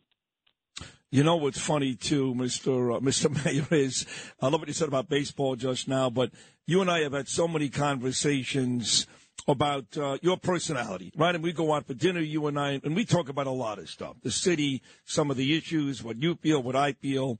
And one of the folks that spent most of his life living in this city and has since relocated to Florida is the man running once again for president, Donald Trump. And, look, you're on record. You like Joe Biden. You have favorably compared yourself to Joe Biden. And I said to somebody, Mr. Mayor, a couple of days ago, I said, you know what's funny about Eric? I said, he is Trump. He is almost exactly, he's not going to want to hear this because, again, he compares himself to Biden, blah, blah, blah. But he is so much like Donald Trump, he doesn't realize it, but I do. Has anybody else told you that you're a Democrat, you like Biden, but the truth is, in a lot of ways, you do have a lot of Trump in you? Anybody ever tell you that? No, I'm a blue-collar guy, brother, you know, and I think what's great about, as you said, oftentimes we sit down, we'll have dinner, we communicate, is that people don't know how much they miss by having people in their lives that don't think the same things that they do. You know, we have lost the ability in the city and country to engage in good, healthy dialogue. Everyone is embarrassed to, you know, engage in good, healthy dialogue. I love talking about why I like Biden, why I believe I'm a blue-collar mayor, just as you love talking about why you like Trump, you know. This is who we are. And when you don't have that, if all I do is sit in a room with people who like what I like, I am never going to grow. I'm never going to see two sides of an issue. I'm just going to be living in an echo chamber. So, you know, I'm a blue collar guy. I like Biden because he's a blue collar guy. A guy took the train, to Washington, D.C. The guy had some major hurdles in his life he had to overcome. I think about my hurdles of being arrested, being dyslexic, living on the verge of homelessness.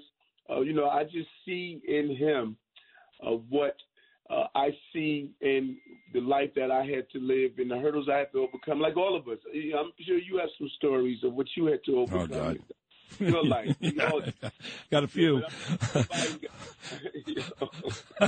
But I will say this. Some of the obstacles you have to overcome now kind of put in your way that you didn't put here, like the migrant situation, which is a huge issue for New York, especially from an economic standpoint. That's a Biden deal. So, listen, if you like Biden, God bless you.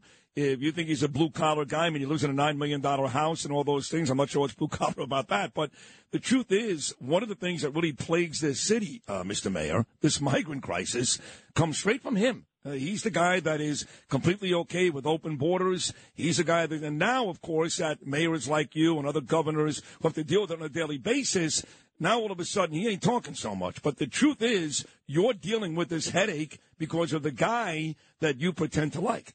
Well, and there's a dual response to that. Because yes, he's the president. The president must take the ultimate responsibility of whenever there's a crisis of this magnitude. There should be a national solution to it, and I have not seen what I needed from the White House around this issue. But also, we have to be honest about the failure of getting real, comprehensive immigration reform. That's the heart of this, and we've been going back and forth on this issue for so many years. And we have to finally deal with immigration reform. How are we going to handle our borders? It's unfair for Brownsville, Texas, as well as El Paso and New York City and Chicago and other cities. And so I think there's blame on both sides. The Republicans have been really against comprehensive immigration reform, and the White House has the responsibility of dealing with this crisis that has been really placed on New York City's lap. Now, you are not a huge fan of Donald Trump, but you're a rational guy. That's one of the reasons why you and I become really good friends. And I don't know how you feel about this. I really don't. I like to think I do, but I'm interested to hear your response. This Alvin Bragg Donald Trump case, I'm going to tell you it's ridiculous. There's nothing here. That's why the grand jury keeps postponing. That's why there's been no arrest. That's why there's been no indictment. And there ain't going to be one. I can't tell you about the rest of these cases, Eric, Georgia, Mar-a-Lago, January 6th. I don't know. But now we hear the grand jury maybe another month. It ain't going to happen because the truth is Alvin Bragg does not have a case. What are your thoughts on the Manhattan DA getting in so deep that he tried to bring a case that, quite frankly, Mr. Mayor, doesn't exist? There's one thing I learned, Sid. Let prosecutors do their job, and I'll do my job. I do not get involved with it. I do know that there are layers to an investigation, and that I don't recall the DA ever stating that where was he in the process. I think there was a lot of speculations. There was a lot of rumors. There were a lot of innuendos flying around, but I think the DA has been extremely professional and really staying focused on what his job was, and that is to conduct an investigation. And once that investigation comes to a conclusion, then we'll know what's going to happen when any form of announcement or no announcement is made. But that's his role. He has a non-mandate that allows him to make the determination on how to move forward. And let him do his job. And, I have enough on my plate in the plate role of a district attorney. Yeah, that's fair. Now, let me ask you about Heastie. He was on the cover of the Post yesterday. And I defend you on this, Mr. Mayor. Sometimes people are too hard on you. I know you've gone to Albany more than once, in an effort to reform bill. And I know you've had disagreements from Kathy Hochul to Heastie, to Stuart Cousins. They have not been very cooperative. That doesn't mean you're not continuing to try. But all of a sudden this morning, after the New York Post had Heastie on the cover yesterday, now Heastie, according to the Post this morning, is considering some changes. What are your thoughts on that? Well, again, I don't know about, what's being considered right now. The way this goes, the mayor of the city heads to Albany. I was up there 6 times to talk with my colleagues up there and really push forward the agenda that's important for the city. And there were several things that was on there. Let me tell you, Sid, when you looked at the list of items that we had to fight for, $500 million paying for the MTA, that is just not fair to New York City. How are we trying to push our housing agenda? 421A. These are things that are really going to impact the direction of our city. And I had to fight for them. And on that list of items is just continue to meet with my colleagues and talk about public safety is important to me. And I think that we're in the room having good, healthy conversations. And I had a great conversation with Carl. Listen, Carl is a conscientious guy. Carl knows that we have to find the right balance as we move forward. And, same with Andrew Stewart-Cousins, the majority leader in the Senate. They have a tough job. They got to balance all of their members. And, when you are a leader of a conference, you have to hear all sides. And I think we're going to come out fine. I think that this is part of the Albany process, the negotiations that you're seeing now. And, now I shared my view. They're now going to deliberate and make the decisions with the governor and their colleagues up there. So how closely now, Mr. Mayor, do you watch April 1st? April 1st, HOCO, the budget, the city, the state, all those things. How big a day is that for you, April 1? Did I lose him? Oh, there you are. That's it. You talk about the boys. That's the boys and girls of summer for me. What happens on April 1st is extremely important. And, Sid, people said last year that we had a terrible year in Albany. That was just untrue. We went to Albany with 12 big items that we needed that were crucial to us and for working people. I'm a working people mayor. And we got 10 out of the 12. We were able to bring down the cost of child care. We were able to increase the earned income tax credit so people were able to get money back in their pockets. We got the NYCHA land trust. Many people were trying to do it, were unable to do it. I can go down the list of things that Albany did for us. So, you don't get everything you want in life, but we got the overwhelming majority of things that we wanted. And so we're going to get some victories this year, and we're not going to get everything we want, but we're going to continue to push forward no matter how hard it is. Yesterday was a big day for you, Mr. Mayor. You launched the first phase of the My City portal. I know it was you and the first deputy mayor, Sheena Wright. You also had Matt Frazier there, as well as a host of others. For folks that don't know, the My City portal is really a one-stop shop for city services and benefits. Tell the audience, Mr. Mayor, about how big that was yesterday in the New York agenda. Oh, I cannot tell you how excited I am about it, Sid. Many people don't know this journey to become mayor happened 30 years ago. I told a group of friends 30 years ago that I wanted to be mayor January 1st, 2022. And every year I would remind them, people used to laugh and joke. They went from laughing and joking and saying, wow, this guy is serious. And while the years went by, being a police officer and others, I took notes on my observation of the city on what we can fix. And at the heart of that was this concept called My City. We should have one identifiable way to identify every interaction every New Yorker has with the city. And I was blessed to have a person, Matt Frazier. I met Matt, said, when he lost his relative to gun violence. I met him there. We spoke. I took a note in my journal, and I reached out to him once I got elected and asked him to join my team. And I told him the concept. He's my chief technology officer. And so we did the first phase. So what this does for New Yorkers, it's almost similar to those of you who have a mortgage. When you call your mortgage company, you're not reintroducing yourself. They have your complete history. You don't have to fill out a form.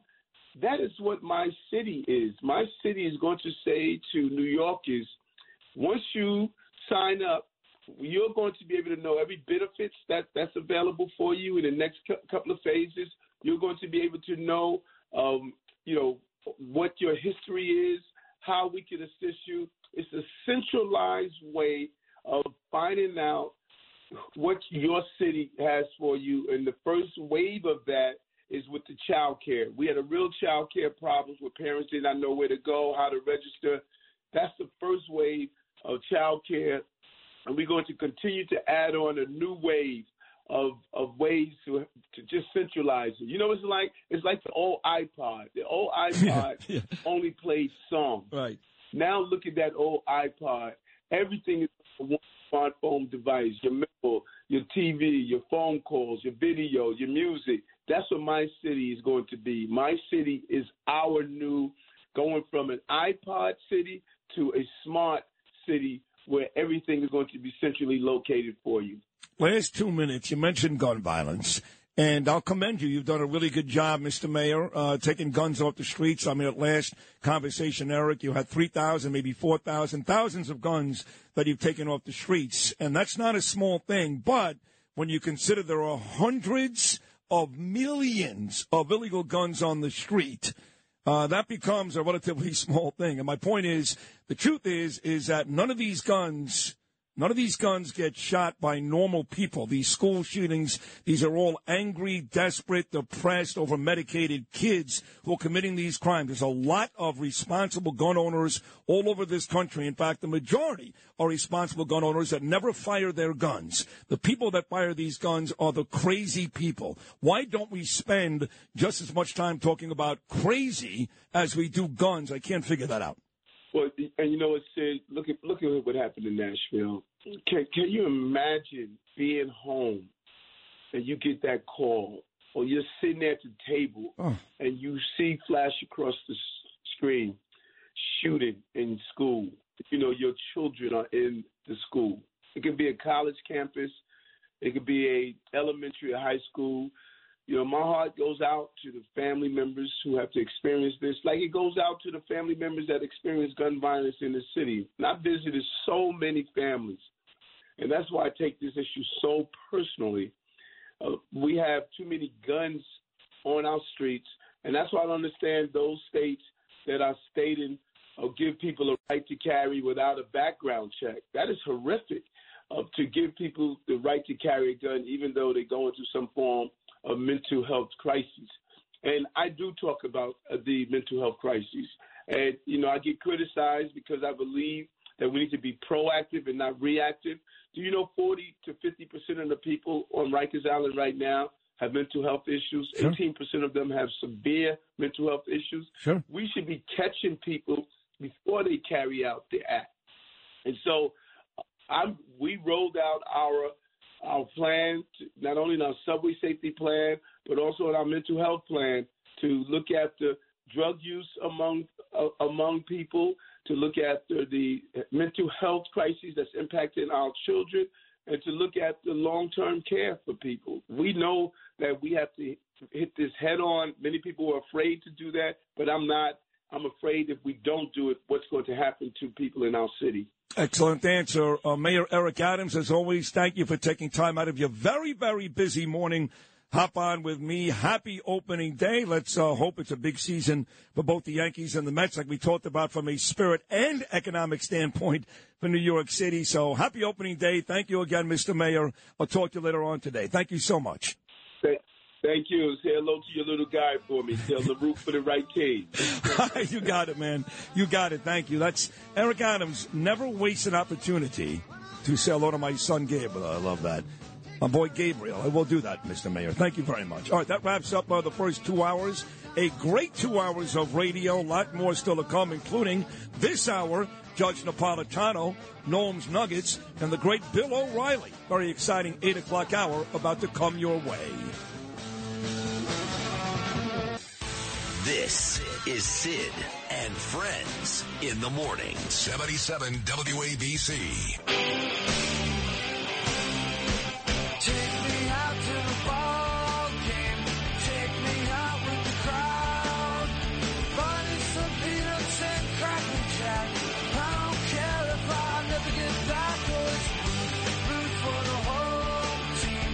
They don't win, it's a shame. Now it's 1, 2, 3 strikes. You're out at the old ball game. Take me out to the ball game. I like it. Goo Goo Dolls version on this opening day, Major League Baseball 2023. Just discussed it with Mayor Eric Adams. The Yankees open up right here at home in the Bronx, so get ready for some serious traffic in the next couple of hours. Don Nolan will tell you about it. Yankees taking on the San Francisco Giants. We go right to interleague play game one. Yankees, of course, will throw Garrett Cole to the mound. Their ace. Yankees and Giants. The Mets, they start the season on the road in Miami today. It's a 4-10 start. Max Scherzer will start for the Mets. The Mets are saving Justin Verlander for their home opener, which will be April the 6th against those same Marlins. The Mets spend their first 2 series of the season on the road today in Miami, then over the weekend, or early next week, I should say, in Milwaukee, before returning home for the Marlins. So Mayor Eric Adams was great. We're going to talk to Bill O'Reilly coming up at 8:40. Bo Dietl, always terrific, live in studio at 9:05.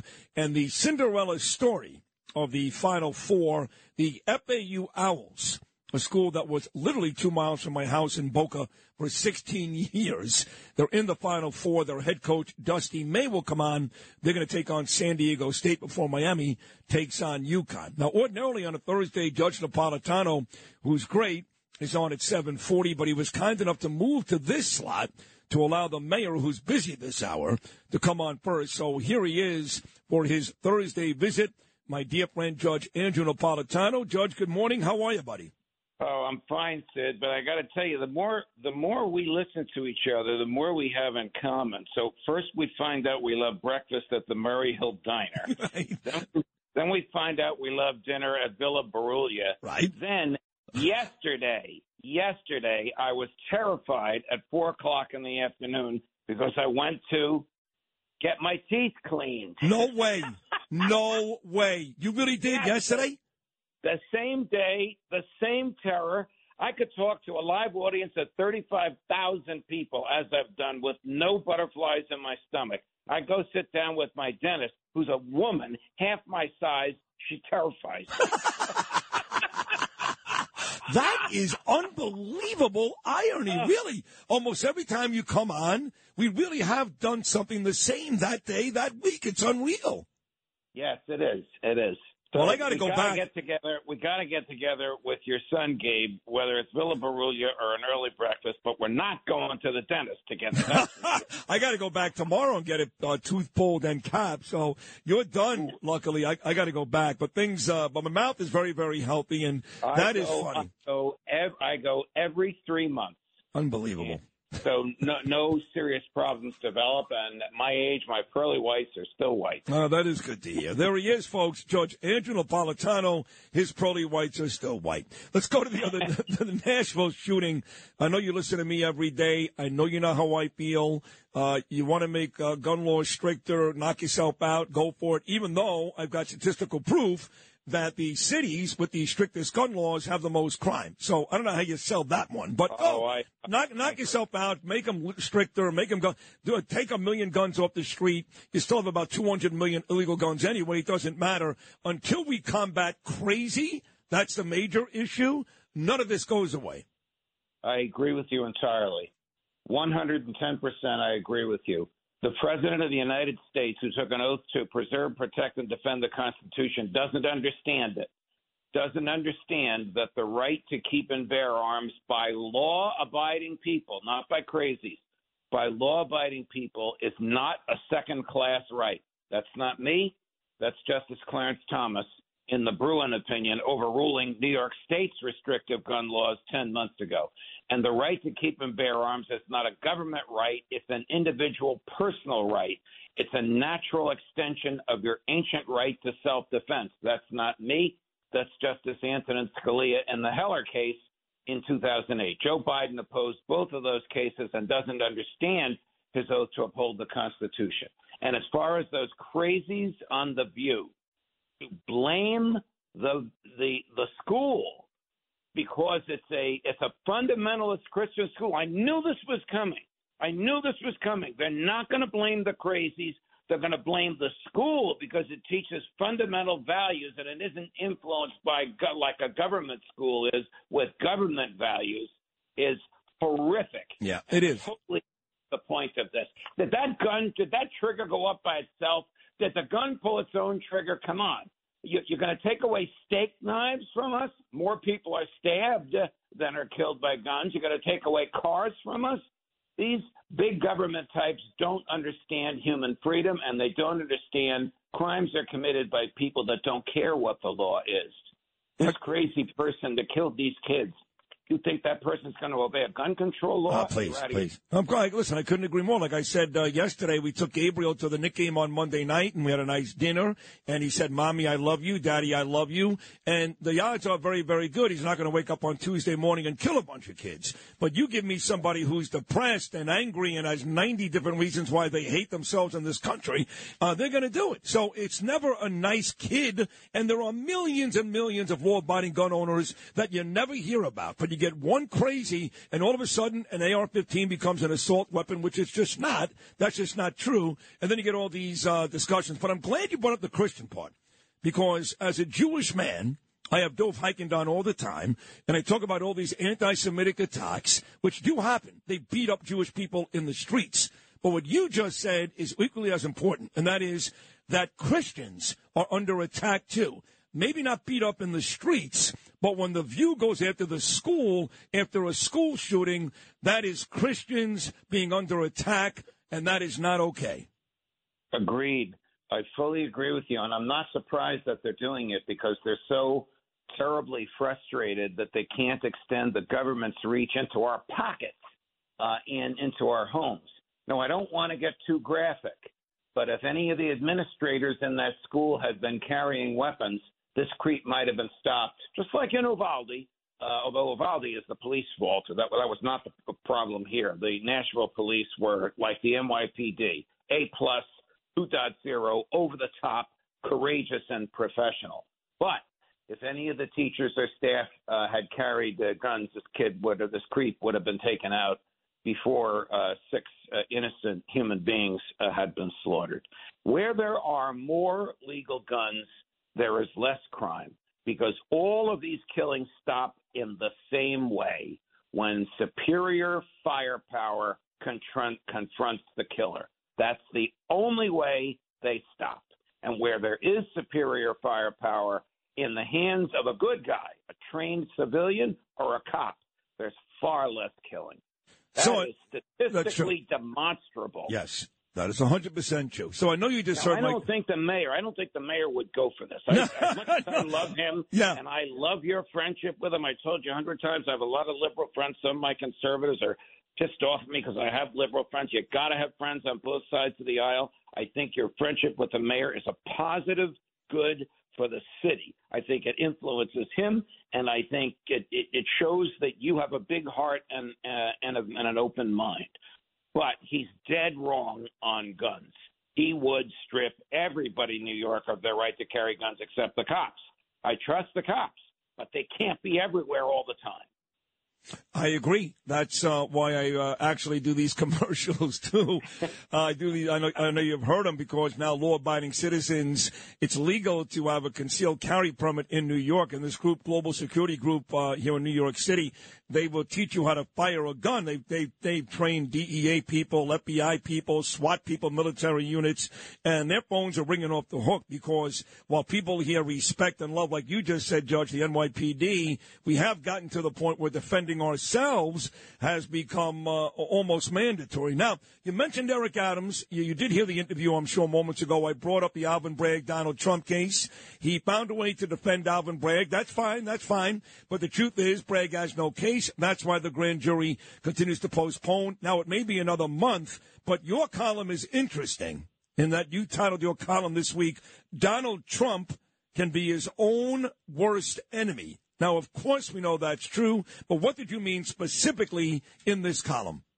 The posting the photograph with the bat next to a picture of Eric Adams. No, hold on. Now, you know that the Trump camp has said that never happened.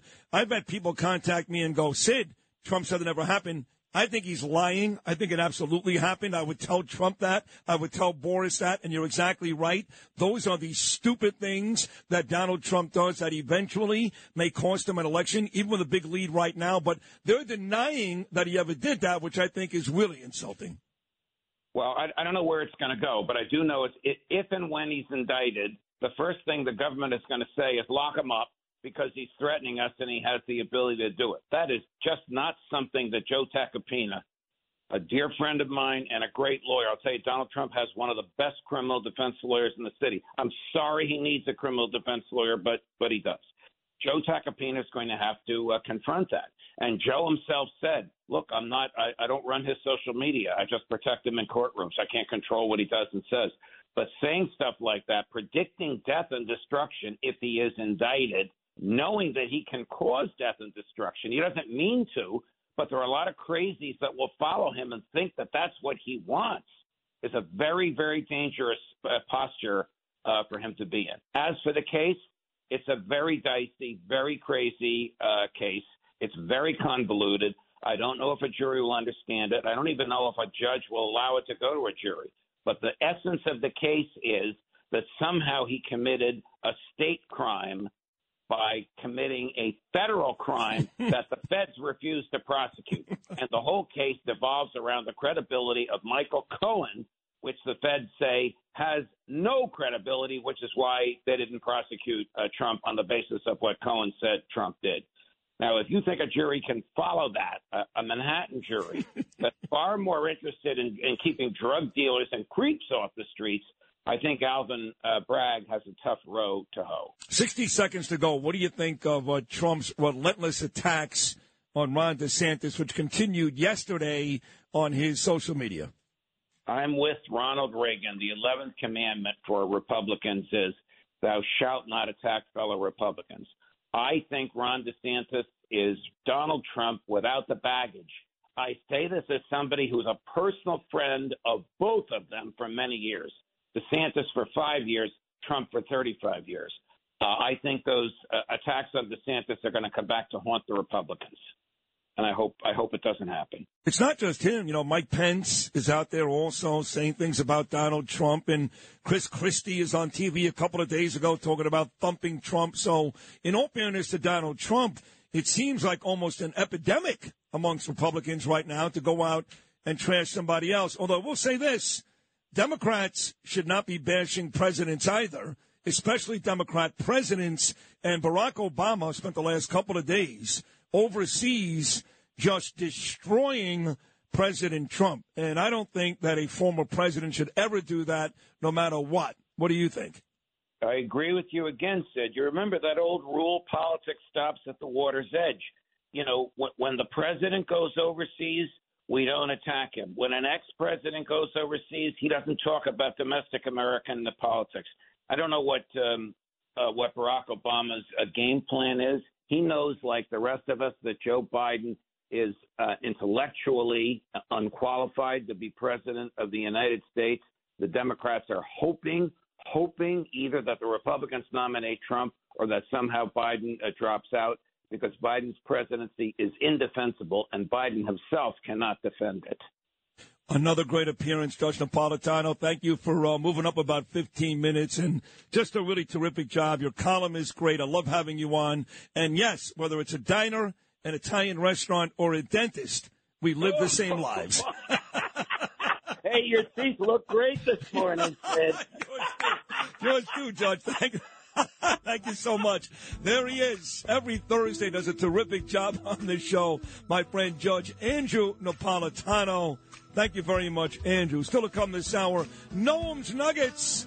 And then, of course, the big one, the almighty, my dear friend Bill O'Reilly. And don't forget, coming up in the 9 o'clock hour, Bo Dietl, always great in studio on a Thursday, and the Cinderella story of this college basketball tournament, the FAU Owls in Boca Raton, Florida.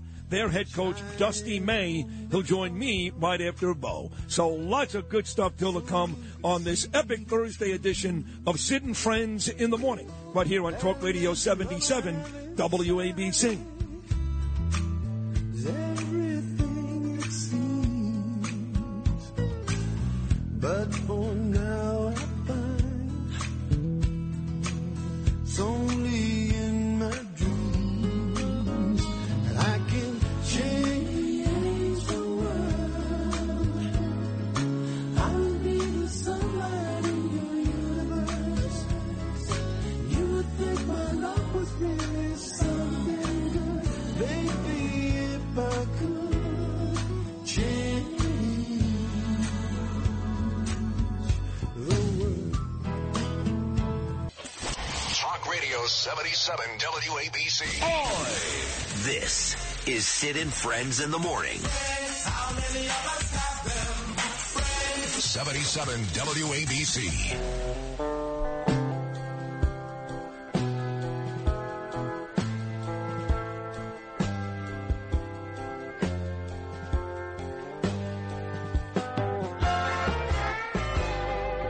Bell bottom blues, you make me cry. Got all the blues is feeling. If I could choose a place. You know, today is Doctor's Day. There you have it. And National Pencil Day. I haven't used a pencil in a long time. But today's National Pencil Day. I never, ever, ever had two number 2 pencils for school, ever. I had them the first day of school. They were gone by the second day, and then I never had them again. And I never really understood why it had to be number 2 pencil. Do you know why, Noam? Or number 2 pencil? I have no idea. Yeah, me either. Are you celebrating National Pencil Day today? Well, who isn't? Yeah. I guess not, right? No. You know what? My thought is maybe number 2 because this is old school. Remember those when you took the exams and you had to fill in the circles, Yes, right? yes. And maybe the thing that read it could only read the lead from a number 2 pencil, and that's why you needed a number 2 You know, you're probably pencil. right, yes. That's a very good. Just a guess. That's a great guess. Yeah. Great guess. So what do you got on the table today? We got Bill O'Reilly, Bo Dietl, and Dusty Mayo coming up. I know they're all waiting. So I'm out with my niece, and she pulls out her phone, and she has not a smartphone, but she has a what we would now call a dumb phone, right? A phone that only does 2 things like it did back in the day, right? You could make a phone call, and you could text, and then maybe you could take a picture, but it would be a horrible picture. Remember those days? Those are like the Motorola's, I guess. Yes, Nokia, Flip track phones. flip phones. Yeah. So I look at her like, you know, what are you doing? And she says she's on like a 30-day diet from a smartphone because she thinks that smartphones might be upsetting her mental health. So I said, okay, good. That's good. All That's right. true. Yeah. So, you know me, what I like to do, because I was like, she told me that other people were doing this and lots of other people are doing this. So I did what I always do. I did a deep dive. Of course. And I found that this is crazy, but Generation Z, which is the first generation that grew up with all this technology, thousands of them are doing this and keeping the phone. In other words, so they're trying this 30-day diet where they have a dumb phone that doesn't do anything except text and call and maybe take a grainy, horrible picture. And after 30 days, they're keeping that phone. So here's one woman, Ashley Womack, who tried this diet. There's no browser on this phone. There's no app store. You can't download more apps. There's no email.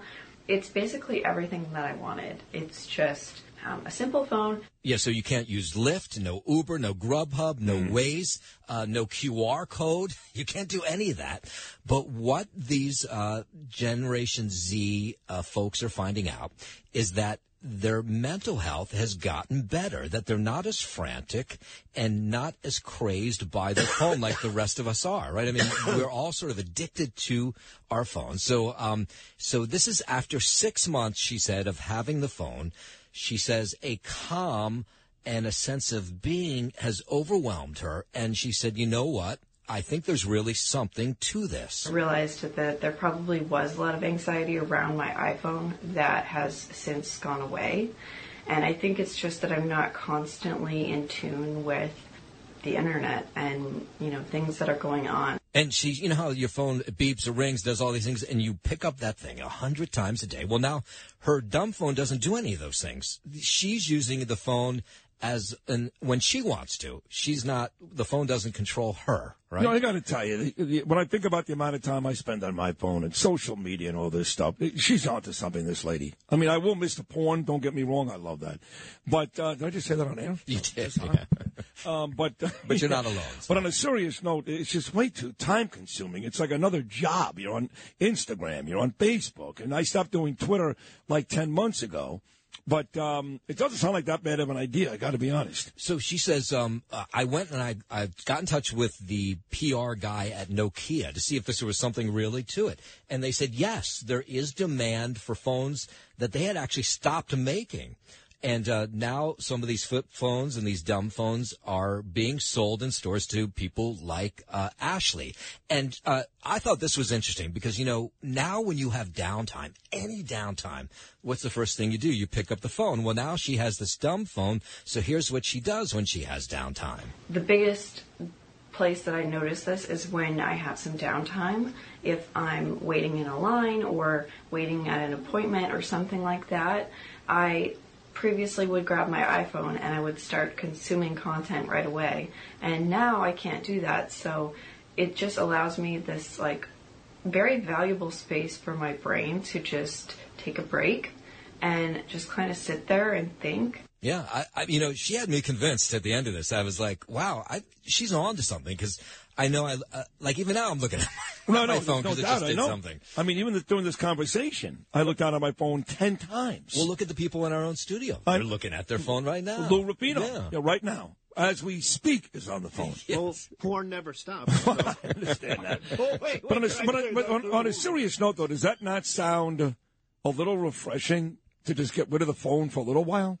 Yeah. That's why people go in those places where there's no Wi-Fi, where, you know, or resorts where they take your phone, or people have an agreement like no phones for a weekend. See, my issue is I've got a daughter in Europe, and I got to talk to her on WhatsApp all day long. All right. Otherwise, Danielle's here, Gabriel's here, you guys are here, so it wouldn't kill me to do it, but how do I contact Ava? That's the issue. Well, that is an issue. But Ashley said, I thought this was interesting. She said, look, all the nonsense is on your phone. She says is on your computer, essentially.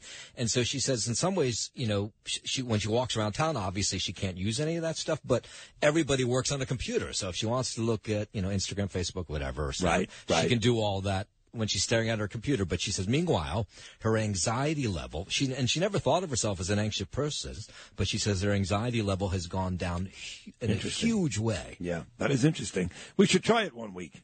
Not next week or the week after, but... Yeah, good luck. When's that, like 4 weeks from now? One of these weeks, we should try it. The Sid Rosenberg Show will do like a whole show thing. There's no shot. No shot. There's no shot. Why not? You can't put your phone down, dude. My phone's down right now. No, it's right in front of you. It's on the table, but it's on. It's unlocked. Well, I just got a text from Ralph Napolitano. And you have to look at it. More realistically, a pool on how long it would take. Yeah. What if Danielle needed me for something? Well, what if? Well, what if That's we all do it? Yeah. What if John Catsimatidis needs me? What if he's sending me a call? He could call you. What else can explain you presumably charging your phone overnight? Then by the time you get here, your phone's out of battery and dead. How does that make any sense? It's not out of battery. You come in at 6 o'clock. You need the charger. Right. That's true. It's amazing. I need the charger. You just got into work. But Why? Because I spend a lot of hours after work outside, and I don't want the phone to die. What if Andrew Cuomo needs me? Sure. I thought you didn't have his number. Did you live before phones? I don't think I did. I'm not that old, son. You're not that old? No. Okay. What am I, my father? Right. Yeah, I used to take a horse to work. Yeah, that's the same thing. No, you're right. Of course, when I was a kid, there were no cell phones. Right, no. There were payphones. Yes, I didn't even have a dime for that. Yeah. So we need to go back to those days, don't we? Do you think, on a serious note, that for the most part, cell phones are not good for you? Because somebody go, listen, there are some things that are bad, no question about it, but we need them, right? It's you get the contact with your wife, your kids, although, do you think for the most part, cell phones are a bad thing? Do you really think we were better off many years ago without them? Yeah. Really? I agree.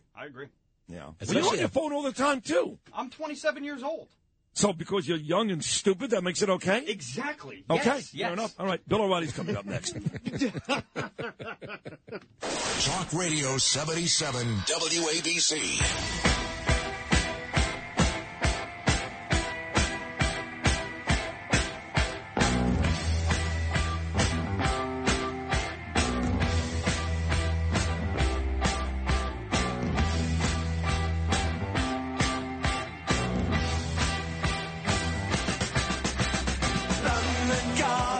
The mayor is a Yankee fan, though, right? Is that right?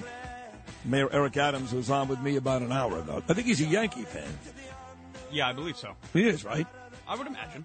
Most people from Brooklyn are Met fans, though. Most of us.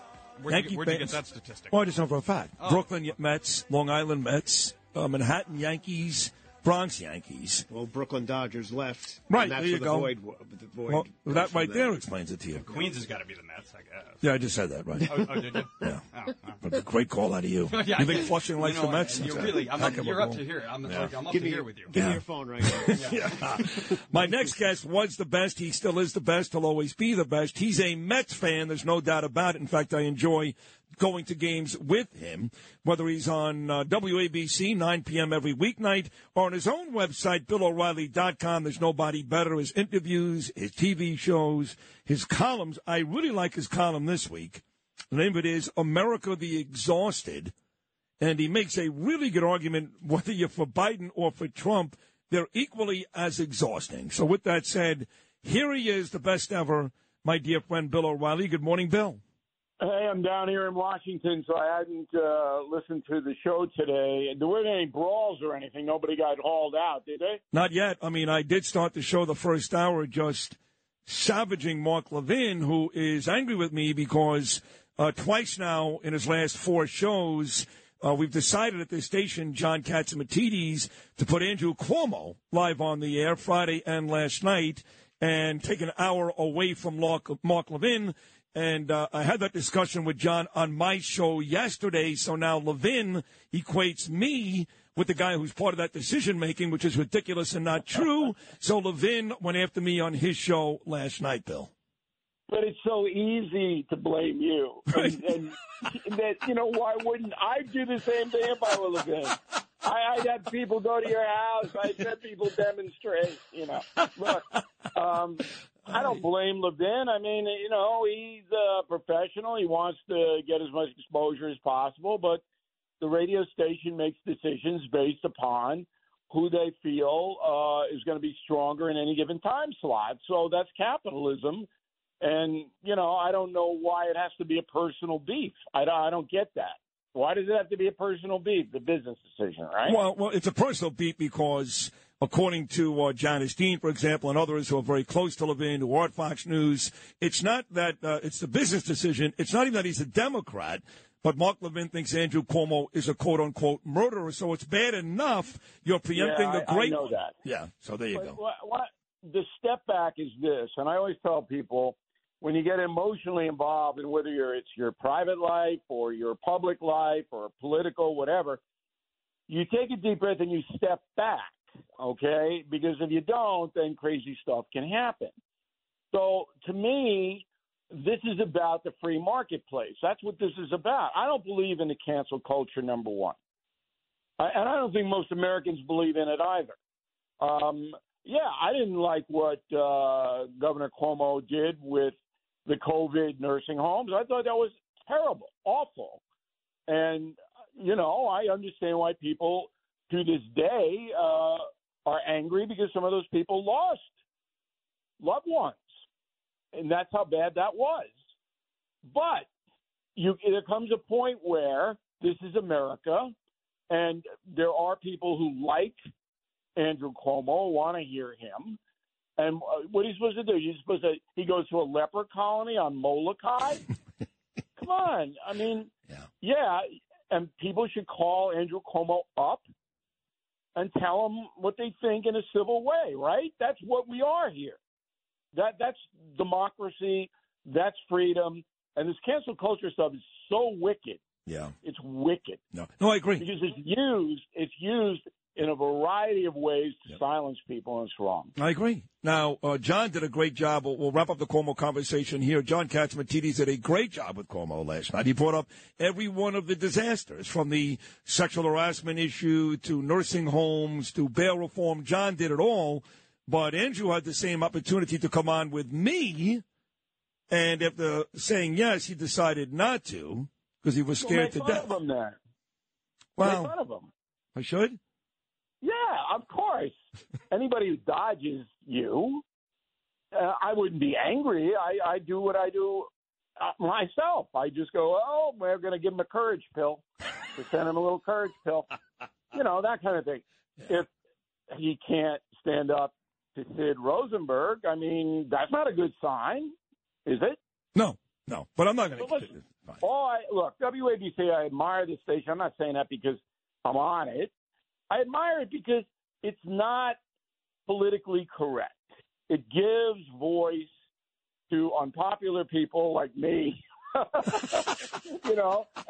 and you. Yes. But we gather an audience. We have things to say, and that's what free expression should be. So I want everybody to calm down and knock this off, or I'm going to have to come to your house. I'd like that, actually. You can watch the Met game later on this afternoon. And I do root for the Yankees, too, because I know you had Randy Levine on earlier this week. I admire the legacies of the sports franchises in New York. And that's one of our strongest suits there, I believe.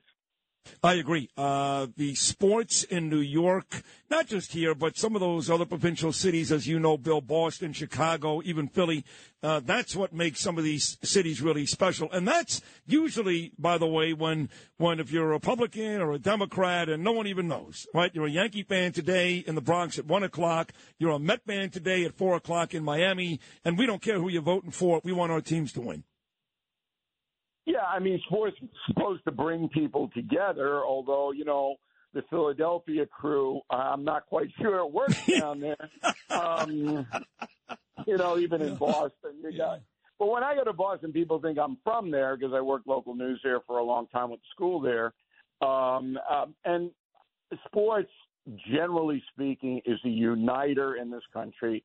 It takes us away from the terrible political situation that we have now, and it's a good, positive thing. Now, but the politics, of course, is today's real blood sport. That's the one where people get really insane. It's less about the Lakers and the Celtics and the Yankees and the Red Sox. You give me Trump, Biden, we'll fight all day long. But your column today, and I really enjoyed it, once again, America the Exhausted, you go on to make a point that whether you're for Biden and you come out and say he's done a terrible job, no ifs, ands, or buts, or Trump, who is seemingly in trouble every day, both sides, it's exhausting. It's hard to argue that, Bill. No, I mean, and that it's also, to me, the culture also. I mean, do we have to every day in the New York Post have Kim Kardashian? Every day? Can't we just have Monday and Thursday Kardashian Day? Does it have to be every day? I mean, the culture is shrinking, and so these people who know how to manipulate it, I mean, really, Ben Affleck and Jennifer Lopez, do I care they're looking for a $60 million mansion and they're having trouble finding it? No, I don't care. Okay? Is that clear enough for everybody? But it's rammed down our throats. And so you turn on any newscast and on television, and you see the same old stuff over and over again, and people are like running into the street screaming it's a rerun of the movie Network. And, we need some relief. We need some relief. And that column is on BillO'Reilly.com. And you don't need relief from BillO'Reilly.com, Sid. No. You need to go there every day and absorb the wisdom. Agreed. And be on the team, which I am, because I did receive that wonderful stuff at my house in Queens. Team Normal. Team Normal. Yes, I got it, and I wear it to the gym. And less people are on Team Normal because both sides are just out of control. But I do think the left is worse, and I am a Republican. Yes, I agree. Yep, and I am a Republican. But I want to talk about Trump for a second. The grand jury once again has postponed this thing. Now it may be a month. There seems to be a growing consensus that it ain't never going to happen, but that doesn't mean Trump is out of trouble. There is still Georgia. There's still January 6th. There's still Mar-a-Lago. And most people that I talk to, including Dershowitz, believe one of these they're going to try to make stick. So New York may go away. It may or may not, but that doesn't mean that Trump is out of trouble. Yeah, I think, Alvin Bragg, from what I understand, going to recall the Trump grand jury about Stormy Daniels on Thanksgiving. They're going to have a little meal. Clearly, Trump kicked his butt. Yeah. Kicked his butt all over and he didn't know what to do. So he's punting. And I don't think we're going to see an indictment. But it's funny, you say Trump kicked his butt, but was it Trump? Yeah, it was. Well, what about, what was it? Was it really Bob Costello? And by the way, Michael Cohen, because no one's going to believe that guy. No, you're on a different track. I'm on the PR track. I don't care about the testimony track. That's up for the people on a grand jury. Okay, but the PR. Listen, people hate Trump, but they underestimate his ability to see the big picture. So he comes out and he says, I'm going to get arrested on Tuesday. Well, what happens? All hell breaks loose. He's in the news cycle every second. Brilliant. That's annoying to me, by the way. I mean, okay, a little bit, but do I have? I'm starting to see this man in my dreams, Trump, and the hair is frightening me even more than it usually does. And so he comes out, he says, he's going to arrest me, everybody goes crazy. Well, Trump didn't know he was going to get arrested. No. So meantime, Bragg is then on the defensive, backpedaling, knows he has a weak case, and everybody's going, well, what are you going to do? What are you going to do? What are you going to do? And there's Alvin going, I don't know. We'll delay it. Who wins? No, it was brilliant. You're right. It was brilliant. He went on the offensive early. You go on offense to crush your opponent. I'll tell you one thing, though. You talk about, how you watch stuff, it doesn't change. And I feel guilty saying this, but as soon as I saw what happened in Nashville, and you know this, Bill, I could have told you exactly what Joe Biden, Hillary Clinton, Joe and Mika, all these people would say, which is guns go out and kill people. Now, I'm all for taking guns off the streets. I'm all for making stricter gun laws. Do it. Knock yourself out. I don't care. But to continue to act as if crazy doesn't kill is insulting to the little dead children on the classroom floor and, quite frankly, any decent-minded American. It really is. Well, and we see it all the time because this is called exploitation. So you don't let a good tragedy go to waste, and they run right out. Biden was particularly offensive because he was laughing and eating ice cream at the same time he was saying all this gibberish. I put forth, I think, a very solid. You're never going to solve the gun violence problem ever in America, but you can contain it better. And I put forth on BillO'Reilly.com there's two things you have to do. All gun crimes, criminals, are tried in federal court, and then each state has its own assault rifle registration process. And you have to let the states, because there's a difference between New York City, where you cannot get an assault rifle, and Montana. Is a difference. And so I put that forth, and nobody seriously challenged it because that is the solution, particularly in violent crime on the street. So Alvin Bragg, if you're caught with an illegal firearm and you have a rap sheet of violence, he still will not many times prosecute you or hold you on bail. So what do you think's going to happen? Right. And here's another stat. So Axios, the left-wing website, says there were 58 mass shootings this month of March. They actually said 58 deaths, but a couple of hundred mass shootings. 58 deaths. I think the mass shooting was 58, Sid. That's the stat we have. Okay. And out of the 58, how many were disturbed individuals like Nashville? All of them. 2. Really? 2 out of the 58 mass shootings. The rest were drive-by drug gangs and mostly inner-city crime, which you don't hear a word about. Gotcha. So it's okay to murder people in Bushwick and in Harlem and in the Bronx. You can shoot them down in the street, and Alvin Bragg not going to do anything about it, or Hochul, or anybody, or Biden. But, the other issue, which is horrible, by the way, 3 9-year-olds, come on, everybody knows that. But in a nation of 330 million people, you're going to have mentally ill, violent folks running around, and you're never going to be able to stop that. MSNBC made an argument this morning, Bill O'Reilly, that it's too late, including Ron DeSantis, at this point, this early on, ways away from November 2024, that it's already too late for any Republican to really amount a threat to Donald Trump. You believe that? No, I don't believe that at all, but it's MSNBC. So, to me, MSNBC and the Easter Bunny have equal credibility. All right? Yeah. So, on Long Island, they have a lot of Easter bunnies running around, hiding eggs for the kids to find. I would rather get the Easter Bunny or Mr. Met opinion. Me too. Than Me too. MSNBC. Me too. So, it's a matter of perspective, Sid. Do you think Ron DeSantis, if and when he does decide to run, which he will, I know he's going to travel an awful lot the next couple of weeks, about 20 states and Jerusalem, and I know he's getting a lot more money donations than Donald Trump. Do you think he will mount a serious threat? Because he's getting annihilated in every poll. Annihilated. Yeah, but the polls now don't matter because they don't know DeSantis yet. So DeSantis is a firm number 2. I don't see anybody else in the Republican field having a chance. But I think DeSantis could get the nomination depending on what happens to Donald Trump. And, look, the left, they want to destroy Donald Trump, kill him, and then they'll turn their attention to DeSantis. All right? So Ron's not going to get past him. These people are going to go after him. You're going to hear terrible things about him. But at this point, I think it's a two-way race. But on the Democratic side, it's a no-way race. They don't have anybody. No. All right? So is Joe Biden, he's going to go out and eat ice cream in all 50 states campaigning? I mean, is that what it's going to be? Man doesn't do anything every day. I know.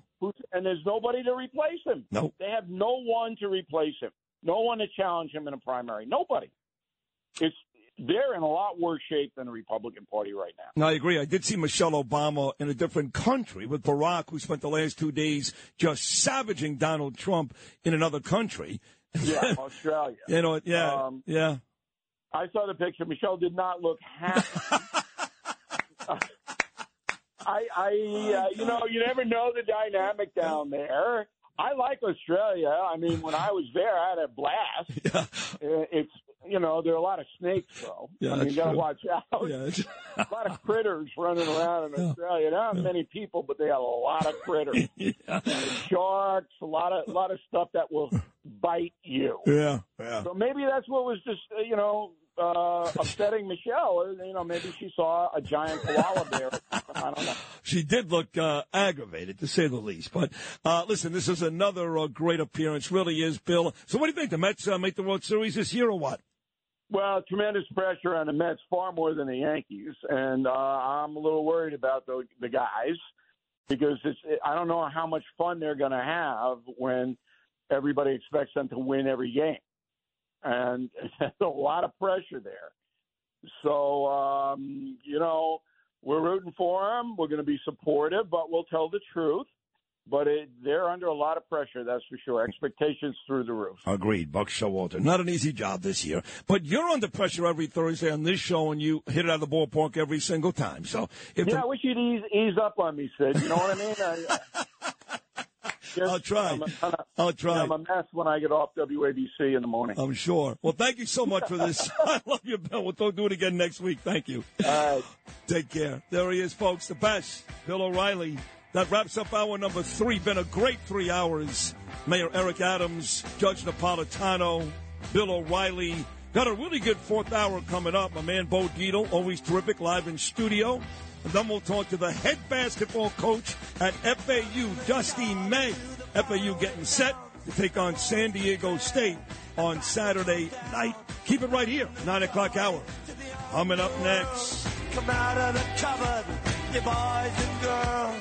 London calling, now don't look to us. Phony Beatlemania is bitten the... This is Sid and Friends in the Morning. 77 WABC.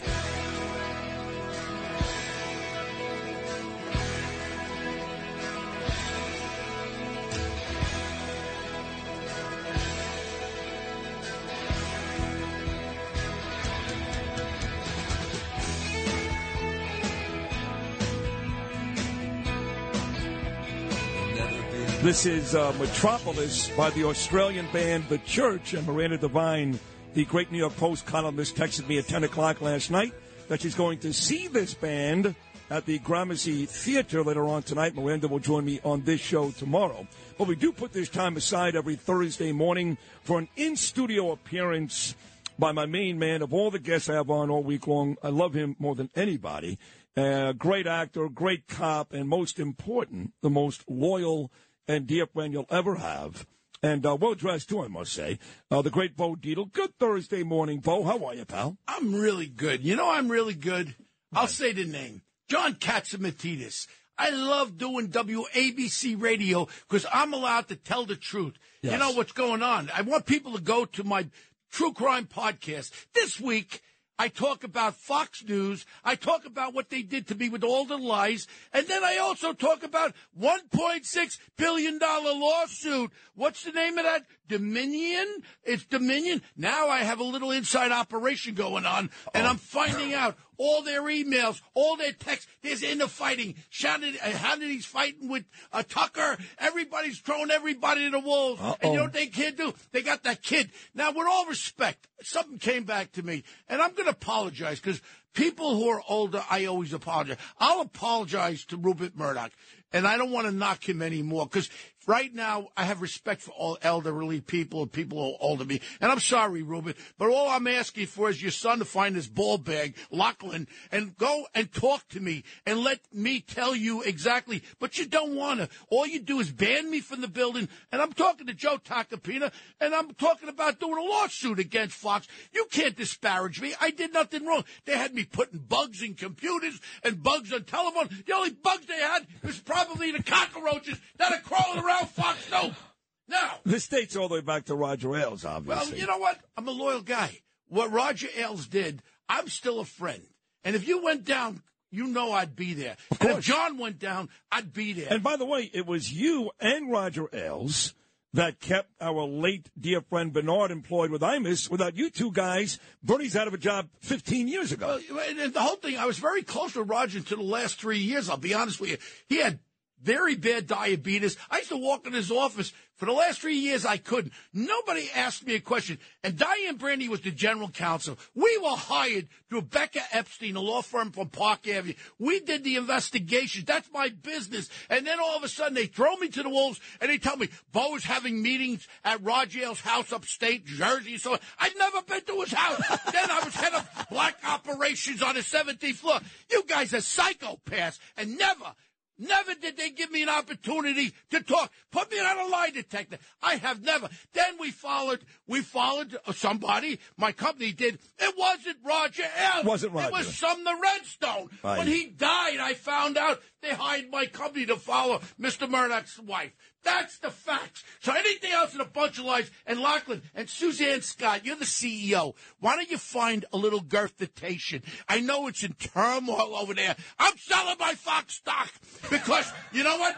You're going to be founded with those emails and texts. Remember, don't put stuff in emails. Right. And then all of a sudden, well, unless you're Hillary Clinton, you can when just you're erase sworn them. in under a deposition and you lie, you could get perjutized. Oh, boy. So right now, Fox should be reaching out to me to help them in what I do best. I do investigations. I do interviews. That's what I do best. But we're having a battle right now. And, you know, it did come back to me because I said something to Mr. Murdoch. And, again, my apologies. It takes a bigger man to apologize for something. And I do apologize. Well, that's why you're always down on Donald Trump. You're still waiting for Trump to apologize about John McCain. Oh, don't even go with Trump, please. After that baseball bat incident. He said he never did it. He said the Democrats. Come on, you know damn well he's a friggin' liar. Enough. And leave DeSantis alone. I'm going to give your people to listen. All our listeners.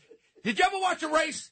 A 6-furlong race? Of course. Did you ever see the female horse coming from the back? Was that a filly? That's a filly. A filly. Yeah. There is a filly in the stables, and her name is Michelle Obama. That is going to run out at the end. I don't know. And when you go to that closing and now it's the backstretch. All of a sudden to the finish line. Yeah. She's going to jump in. You think and so? if we don't have DeSantis, which has a possibility, because if Donald Duck runs, we're out of it. Come on, this guy's. I didn't know this. That wasn't me with the baseball bat. I know he's lying there, but you really think Michelle Obama's going to do it? By the way, talking about horses, you know, your friend and mine right now Billy has... Viola. Yes, Forte. Yeah. That horse is going to win the Kentucky Derby. Second time. Yeah. Yeah, now, you know what we were talking about And first of all, you had Mr. O'Reilly on, with all respect. Everybody, and then your friend Mark Levin. Hey, Mark, I'm with Sid. If you call him a name, you're calling me name. If you got a problem, I'll slap that ugly face of yours. You leave Sid alone, all right? Sid is the man. I had nothing to do with it. I mean, why is he mad at me? He called you a squirmly... A weasel. A weasel. And he goes, and you know what you want, whatever that means. Just put your glasses a little lower and look into a book. I have a lot of respect for you. You're a very smart man. Don't attack the family. Remember, you don't ever go against the family. That's I know the most that. important. Believe me, I know now, that. we saw our little guy there, that little midget, the Hennessy I talk about all the time. Who? Carl Hennessy, whatever Carl his name is. Hennessy, yes. That guy, too. Yes. That guy, too. By the way, Mayor Eric Adams, your friend was on with me. You heard it. Yeah. He had an opportunity in one interview to bash Alvin Bragg, Carl Heastie, and your other friend there. Did he really? He didn't bash any of them. He didn't bash any of them. Yeah, he did. He thought Alan Bragg was doing a good job. Hey, Alan, how about locking up the people that are robbing, murdering people, carrying guns, you fat fool? And on this little midget up there, the head of the assembly, he doesn't want to do anything. He's going to move an inch. He's going to say, well, I'm going to look at bail for. Why don't you look at the statistics that are in the papers? 72% of the New Yorkers want this bail reform taken out. Yep. What about democracy? Do we have democracy in the state? Or is it only the legislatures that get money? Why does Hennessy have $50 million in money from unions, teachers union, $11.99, 32 BJ? What's 32 BJ? what? Blowjob. I don't know. Is that right to say? BJ. I don't get. But I will say this with Heastie. Of course, he represents the 83rd District. Democrats are mostly black, and those are the people that are mad. Right, they're mad. Victims. Now you had my civil rights leaders that I have a lot of respect. They went up to Albany yesterday, and they're saying, I think they had pitchforks and what do they call those, and torches there. They're getting sick and tired. You know what? When you become a victim, and most of the victims in these inner cities are minority victims. Yes. And the reality, you had Mark Levin talking about 2020 guns. Let me give the statistics from the CDC. And Mr. O'Reilly, please listen up to the real statistics, okay? In 2022, there were 20,138 firearm deaths. That excluded homicides that were caused by suicide. A homicide is a homicide, whether you got shot or you shoot yourself, totaling almost 48,000 people shot. Now, all the mass gun shooting psychopaths, there were 672 out of the over 20,000 people shot were these mass shootings. So everybody likes to jump on board the old gravy train. And again, I got to talk about these guys. I got to talk about it. Michael Colazzaro, former Marine, and his partner there, Rex, what's his name? The other cop down there. Well, in Nashville. Yeah. Those two guys are great. All I can say is, when you watch that video of how they went after this shooter. Unbelievable. Wow. And that's what I talk about. They actually show in the video I watched in the gym yesterday, they show them shooting her. Well, listen to this. That's why we got these offices all across our country and in this great city. They start them with $45,000 a year and then expect them to walk into gunfire. Right. And then they don't even support them when they walk into gunfire. This is the epitome of what cops are. They'll give their lives up so you and your family can go home. Now, all of a sudden, the LBGQ, EI, ABCDEFG, I don't even know what the hell it is. Right now, I don't know.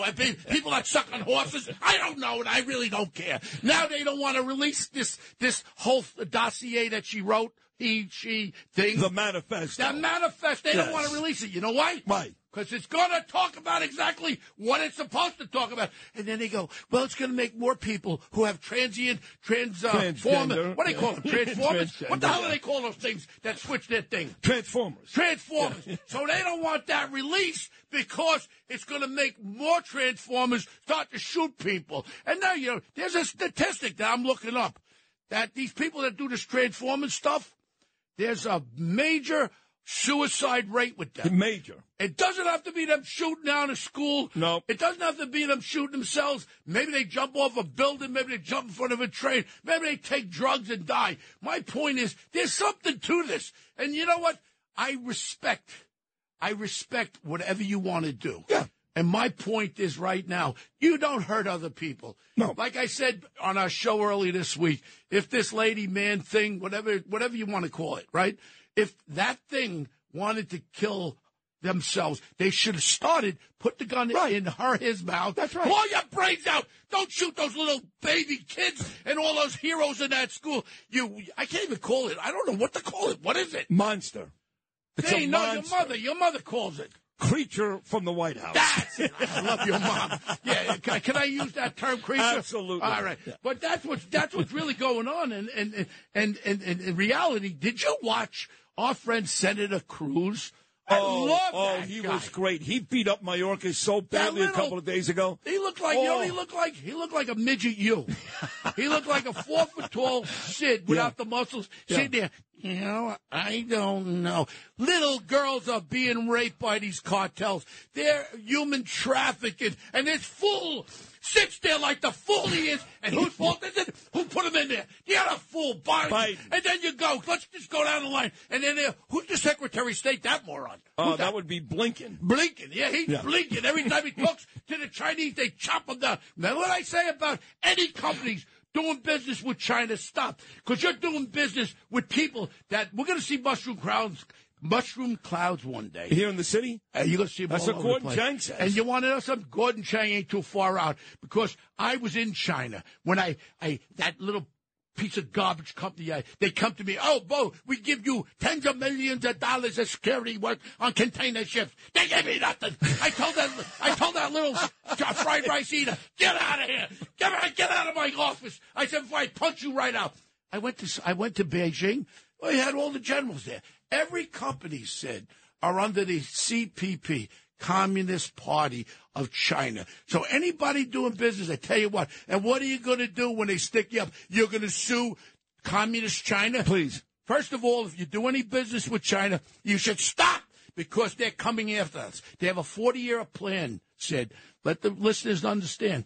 A 40-year plan. It'll be less. To take over the world. If they go with Taiwan, it started it'll a while. be less. Right. Taiwan's going to go down next. Well. And then I want to see the chocolate chip ice cream eating fool with his doctor wife. Yeah, she's a doctor like I'm an astronaut. Give me a friggin' break. PhD. Leave me alone. Well, all I can say is that we do have some serious problems there, Sid. And you know what? It's so great to come on your show. Thank you. And be here and be able to talk and tell the truth and not watch my words. No. Because I have such great support by our great owner of this station. Of course. Because you know what this is? We should call this America's Freedom Station. Well, let me ask you this, because you're right, and I feel the same way about John Catsimatidis and Chad. So then what do you think about Andrew Cuomo on the station last night? He had a lot of play the last couple of days. Well, I listened to some of it. He didn't answer any of the question. I mean, he slips right out like a slippery scumbag eel that he is. And he is a scumbag, and I know him, and I tell him to his face. And then when you had loved ones, God forbid, well, I didn't have my mom and dad when this all happened, but God forbid. Well, I never saw my father for and there's 6 months. There's a lot of people that lost loved ones, and he sits there. I didn't do this. I didn't do that. You're a liar. You're a liar. Okay, you came on twice. I really believe that we should not give him a microphone. The only microphone he should have is maybe down the block there talking into one of these megaphones. And he shouldn't be on the station. I do agree with that because he's a scumbag. Okay. And even when we talk about scumbags, we brought that other guy who was molesting little children. What was his name? Which guy was He's that? on the air with us. That little boner nose. Anthony Weiner. Yeah, little Weiner, yeah. I'm against that, too. This was children he was involved with. Hey, you got to draw the line. You can forgive and forget. I tell you what, Anthony, you want to do the show, you should take saltpeter. I don't want to look at that guy, boner nose. And we forgive and forget. I don't forgive and forget. When you make a move on us, we don't forgive and forget. And Fox, I'm waiting because I know you're listening. I'm waiting to come before you. Suzanne, I'm waiting. Put me on a lie detector box. Do whatever you want. Otherwise, I'm going to keep coming. I'm going to keep coming. Because right now, there is a chaos at Fox News. They're fighting with each other. Tucker's hitting Hannity. And they found out that this Dominion election thing was all fugazi. But yet they were pushing that narrative to people that turn into the news. I want to watch the news. I don't want to hear about you. I want to see what the actual news is. But they slighted it, and now they lied about it, and they got caught in their lies. Bye-bye, dickhead. Remember Goodfellas when I tasted the cocaine? Yeah, What did I say? Bye-bye, dickhead. Yeah, bye-bye, dickhead. Again, Fox News, I enjoyed it. I was 12 years. Yeah. I was a contributor 12 years. I was part of the family. And you know what they did? They threw me to the curb for no reason. Like garbage. And you know what? All these people that stepped up, they were giving away tens of millions of dollars on all kinds of fugazi things just to shut people up. But now the rooster's going to come home to roost. What do you say with that? Lewis, what exactly is that saying? The rooster's coming home to roost. I don't know. They got Right? some roosters. They got some roosters. Listen. But again, Sid, it's just wonderful. Wonderful to have the opportunity to speak at this station. And I wouldn't trade coming here for nowhere. Wow. Maybe they'll take me out the straitjacket. But I'll be honest with you, I truly, when I say something, I really I feel know it. you do. And as far as my friend Eric Adams goes, you got to step up, man. And we got to really understand something. This bail reform thing is so important. They said that this little guy, Hastings, whatever his name is, he's going to move a little bit of an inch. That's what he said today, yeah. How about we start investigating all the money you got in your profile? Every one of these legislatures, all they are loaded with money. And where's the money come from? When they give raises to all the union people. That's it. All right, Bo Dietl, another amazing appearance. You folks eat him up every Thursday morning at 9:05. My man, Bo Dietl. All right, Sid, all right, love baby, you. I love you. We'll take a short break, come back. The Cinderella story of the Final Four about to go down on Saturday night in Houston. Miami taking on UConn, and little FAU in Boca Raton about to take on San Diego State. We'll talk to the head coach of FAU basketball, a terrific guy, Dusty May, right here on Sid and Friends in the morning after an on-fire Bo Dietl.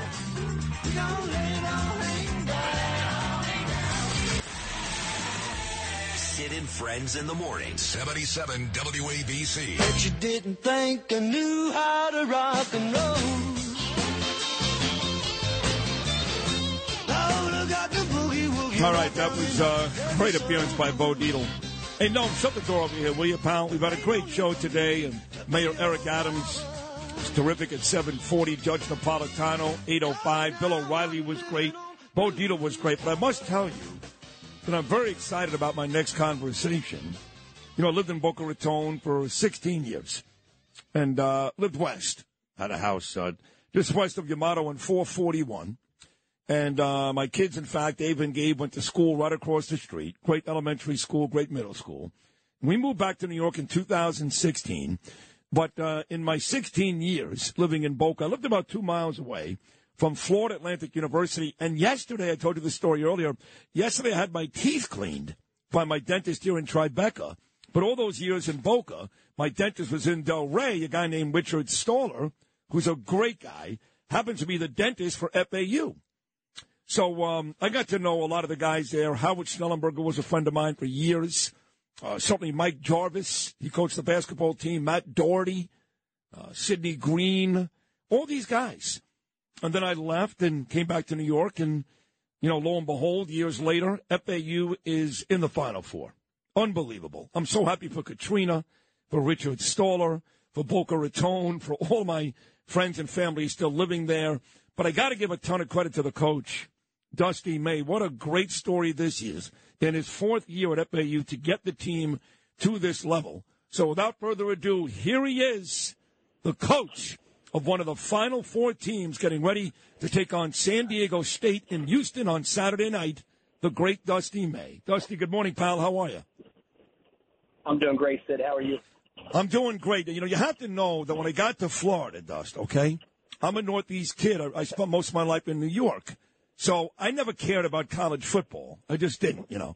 I was a college basketball guy. I used to tell people down in Florida, I would give up Super Bowl tickets to get courtside seats at the Big East tournament at Madison Square Garden. They thought I was nuts.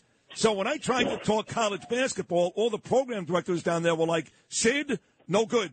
Miami Hurricanes are having spring practice. Whatever it was, they tried to move me away from any college basketball talk. And now you got 2 South Florida teams in the Final Four. So I imagine, Dusty, things have changed. Absolutely, man. You factor in Nova Southeastern just won a Division II national championship. Basketball's booming in South Florida, and we're happy to have a hand in that. It's a great time. It really is a great time for college basketball down there. But for you specifically, Dusty, in your 4th year, this is probably a question you get all the time. I know some of these kids got older. They're seniors, obviously. But what's the difference? Why do you think this year you're enjoying this immense success? Well, I told everyone that would listen, we were on the verge last year. We were right on the cusp and just didn't get it done. And we felt like we were a guard short. And then we had Nick Boyd sitting out, who played a lot as a freshman, and he was injured last year. And then we added Jalen Gaffney, and both of those guys have brought a completely different dimension to our team.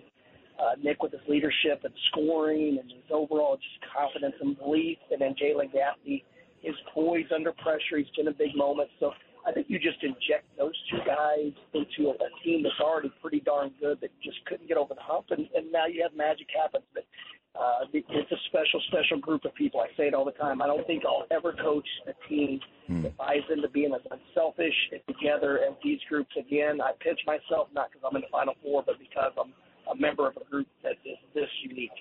You know, Dusty, for people that don't know your story, so you're at Florida, right? You're up in Gainesville, the northern part of the state.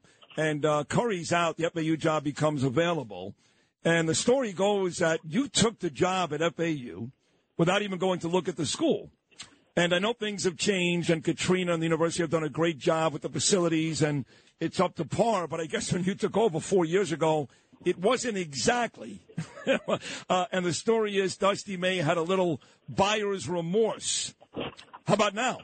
I bought a lot of houses and regretted a few of them after the fact. That's buyer's remorse. I don't know what to call what happened after that, but it was a little bit different. When I came down, I fell in love with the people. I fell in love with the area. Our campus looks like a 5-star resort.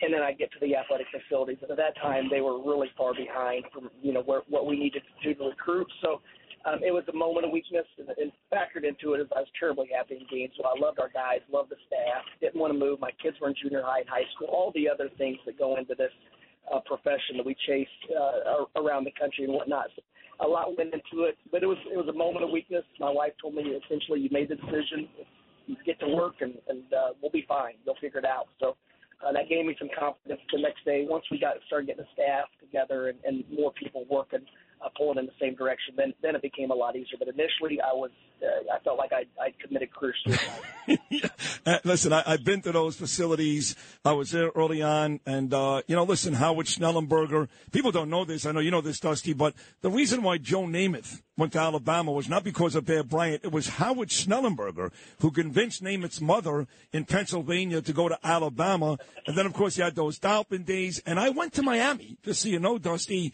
right after Bernie Kosar beat Nebraska under Howard Schnellenberger. People don't realize this, Dusty. When Schnellenberger was in Miami, the 4 quarterbacks on the roster were Mark Richt, Jim Kelly, Vinny Testaverde, and Bernie Kosar. So he played a major role in my life when he built that football stadium, and things started to change at FAU. It became a brand new institute. How about the job that Howard Schnellenberger did at your school? Well, I mean, he's an icon. I mean, there's a statue of him for a reason. He put FAU on the map when. We're not. I tell people all the time, we're not a 150-year-old land-grant institution where we have all these older donors and we have this enormous fan base. But what we have is a booming area in a university that's growing exponentially. So we're proud to be a part of it. We're proud to promote this place, much like Coach Schellenberger did. And the sky's the limit for FAU. Dusty, I know that you came work with a couple of big-time coaches around guys like Bobby Knight, around guys like Mike Davis. One of the Rups, of course, and, of course, in Florida all those years. So you've been around some really big coaching greats as now you have your own success as a head basketball coach. I imagine the answer is Bobby Knight, but is there one guy that really influenced you to be the coach you are today? Well, obviously, growing up idolizing Coach Knight and being there for 4 years learning from him was a great experience. But I would say Coach White at Florida. He's now at Georgia. We work together at Florida and Louisiana Tech. But because we're close in age, because we shared a similar background and experience, he was able to share his thought process every step of the way, his vulnerability. So I felt like it helped me become a better coach because I could think like a head coach. Yeah. And not be under the pressure that the head coach is in. So I credit him for a lot of our success. Two more quickly, we'll let you go. You beat Kansas State Saturday night. You get back Monday night to Boca Raton. I actually was on the phone with Katrina and Stoller right before. You guys get back to the university, and there is a bath of enthusiastic fans and people with their cell phones outside ready to welcome you back. What was that feeling like when you got back to the university in Boca and all the fans were out there waiting for you? All these moments, it's really cool to watch our players. 2 years ago, they were barely recognizable on campus, and now to see them showered with the applause and people and appreciation, it's great for them. You can see the look in their face to be proud of what they're doing. So it's just a cool moment to just sit back and watch. But yeah, life's changed drastically for all of us. And how do you match up? These games are up matchups now. We're down to hopefully 2 games for you, a win over San Diego State, Dusty, then a win over Miami or Connecticut to bring that championship trophy back to Boca. How do you match up against San Diego State? Favorably and maybe not?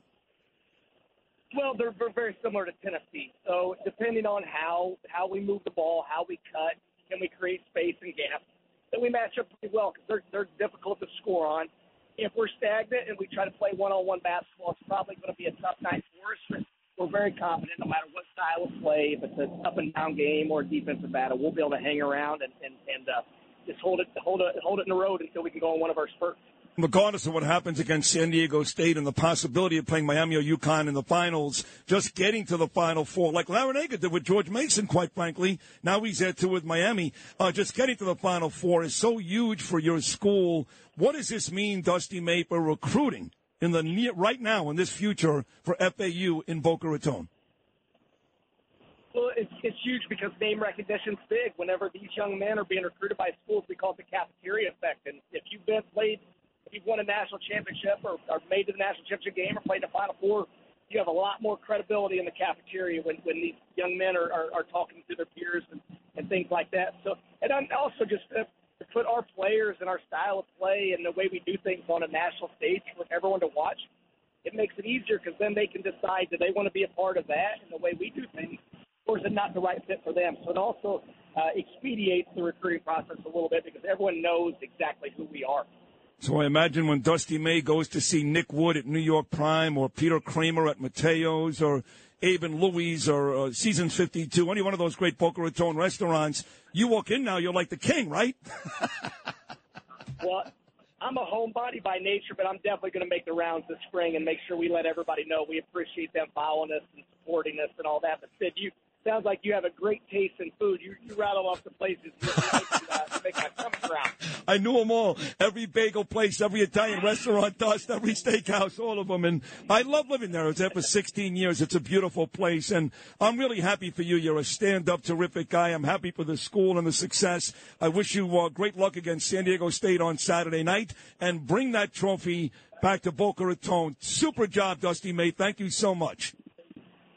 All right, so let me know when you're in Boca. A bagel on me. Oh, you got it. Okay, I'll make that happen. There he is, a bagel on Dusty May, the head coach at FAU. What a super guy and an incredible story, a Cinderella story. Little FAU in Boca Raton, part of the Final Four, coming up on Saturday night against San Diego State. Again, 2 miles away from my house all those years. Thanks again to Katrina and Richard Stoller for making that happen. FAU will take on San Diego State in the first game, and Connecticut will take on Miami in the second game.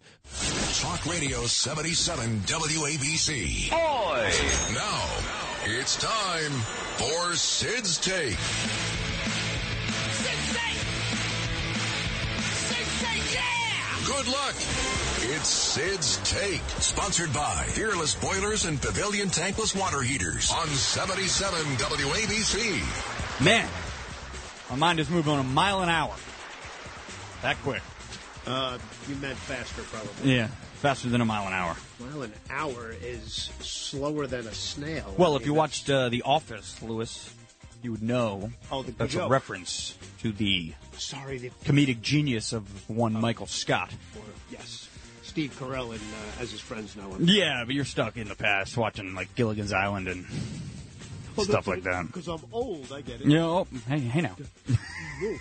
Can't fool me. Humor on a Thursday. Justin Ellick here, your host for the Peerless Boilers Steak Trivia Game. Again, sponsored by Pete Morgan and Peerless Boilers. You got to go to peerlessboilers.com, paviliontankless.com to find a dealer near you because they are the world's best built boilers. Our contestant, Dennis, out in New Jersey. What's going on, Denny? How's it going? Well, it's going, man. It's Friday Eve, and we're just one day closer to the weekend. How about that? That's great. You Mets or Yankees fan? You got any big plans for opening day today? Big time Mets fan. All right. Well, you guys are looking good going into the season, looking better than the Yanks, in my humble opinion, and that's coming from a Yankees fan. As long as he beat the Yankees, that's first. Yeah. See, that's your problem. You care too much about an American League ball club. You know. No. All right. You ready for the game today? Not at all. What's that? You ready? Yes, I am. All right. 3 for Thursday. I'll give you 3 hints. You got to tell me what I'm thinking of. Okay? Okay. All right. Number 1, Boogie, Cookie, Loch Ness. Could you say that again? Boogie, Cookie, and Loch Ness. Monsters. There you go. 1 for 1. On to number 2. Pencil, Walrus, and Handlebar. Mustache. There you go. He's rolling. 2 for 2. On to number 3. The Bucket, Bad Habits, a Football. Bucket, Bad Habits, and football. Things with laces. Oh. Things that you kick. Oh. 2 for 3. On to number 4. Cuban, po' boy, and Italian. Famous subs or sandwiches? Yeah, there you go. 3 for 4. He's doing well. On to number 5. In an attempt to go 4 for 5.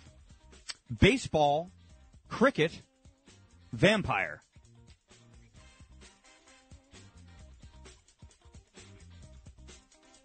Dennis? Things with bats. There you go! Oh, my God! Dennis!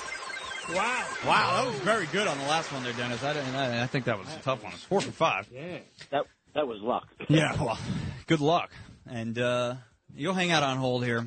Sydney's in the middle of a conversation at the worst possible time. So he's coming in now. Yeah, tell me about it. All right, Dennis is going to hang out on hold. Sid will give his best effort here to go. This Anthony Volpe story is a big deal. Well, he's wearing Jersey number 11. Kid. He's wearing number 11. Yeah. After Mark Messier. I actually predicted that. Bill Sims. I predicted that. He wanted to wear 77, and I was like, you can't wear 77. No, what's 11 on the Yanks? Fred Stanley. Oh, Chicken Stanley. Dog loves that guy. I think it is Fred. He Fred actually Stanley. mentioned it, but I'm like, hey, put Roy White in Memorial Monument. Yeah, and he goes, we want to put Fred Chicken Stanley in there? I go, they had Mickey Klutz on that team, too. I think you could debate that Brett Gardner is a better known number 11. That's at a this good point. one. Absolutely, yeah. So. Okay. Hey, look, I'll listen to that. All right, if you want to make that argument. But I like number 11. That's 1 + 1 = 2. That's Jeter. I like it. Yeah. Volpe's going to hit like 130. No, never stop get it. on base. I think he's going to win Rookie of the Year. I hope he does. He's a Jersey guy and he's Italian. What's better than Italians from Jersey like Frank Italian? I don't know. Now, let's go. Hey, where's the ziti? Yeah. All right. Number 1, 3 for Thursday. 3 hints. You got to tell me what I'm thinking of. Number 1, Boogie, Cookie, Loch Ness. Monsters. There you go. Yeah. Boogie Monster? Yeah, like the Boogeyman. Oh, okay, right. Okay. 1 for 1. On to number 2. You got it. Well, because of Loch Ness, I can't think of anything else. But yeah. Pencil, Walrus, Handlebar. Pencil, Walrus. Mustache. There you go. Yeah. 2 for 2. How many did Dennis get? 4 for 5. You got to go perfect. He's a smart guy. All right. Number 3, 2 for 2. The Bucket, Bad Habits, a Football. The Bucket, Bad Habits, and a Football. Football? The Water Boy? No. What was it? Things that you kick. Kick the bucket. Okay, all right, fine. I'd like to kick you in the face right now. Giggity. On to number 4. Yeah. You got to get the rest of these right. Or it's just a what's gonna tie. happen to me? Well, you just... I'm in New York. You can't even imprison me. I'll call Alvin Bragg. Yeah. Cuban. Po' boy. Po' boy. Italian. Those are the sandwich. Yeah, there you go. You got half of it. They're sandwiches. What else were you going to say? Let yourself say what you were going to say. I got it right? Yeah, you got it right. Yeah, I think. Yeah. Po' boy. Yeah, po' boy. You ever have a good po' boy? Many times. All right. On to number pool boy or po' boy? I've had both. On to number 5. Baseball, cricket, vampire. Baseball and cricket. They both use a bat. All right, so I guess Dennis and I played to a 4-4 tie. Dennis, nice job out of you. We'll come back. We'll play the Mark Levin hit one more time, and then we'll wrap things up on the epic Thursday edition of Sid and Friends. It's Sid's Take, sponsored by Peerless Boilers and Pavilion Tankless Water Heaters on 77 WABC. 77 WABC. This is Sid and Friends in the Morning. No, I get by with a little help from my friends. By the way, Sid, what a weasel. What a weasel, Sid. Sid knows who he is. I'll be right back.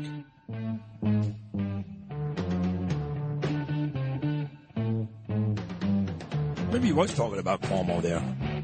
No chance? No? No, he was talking about you. Okay.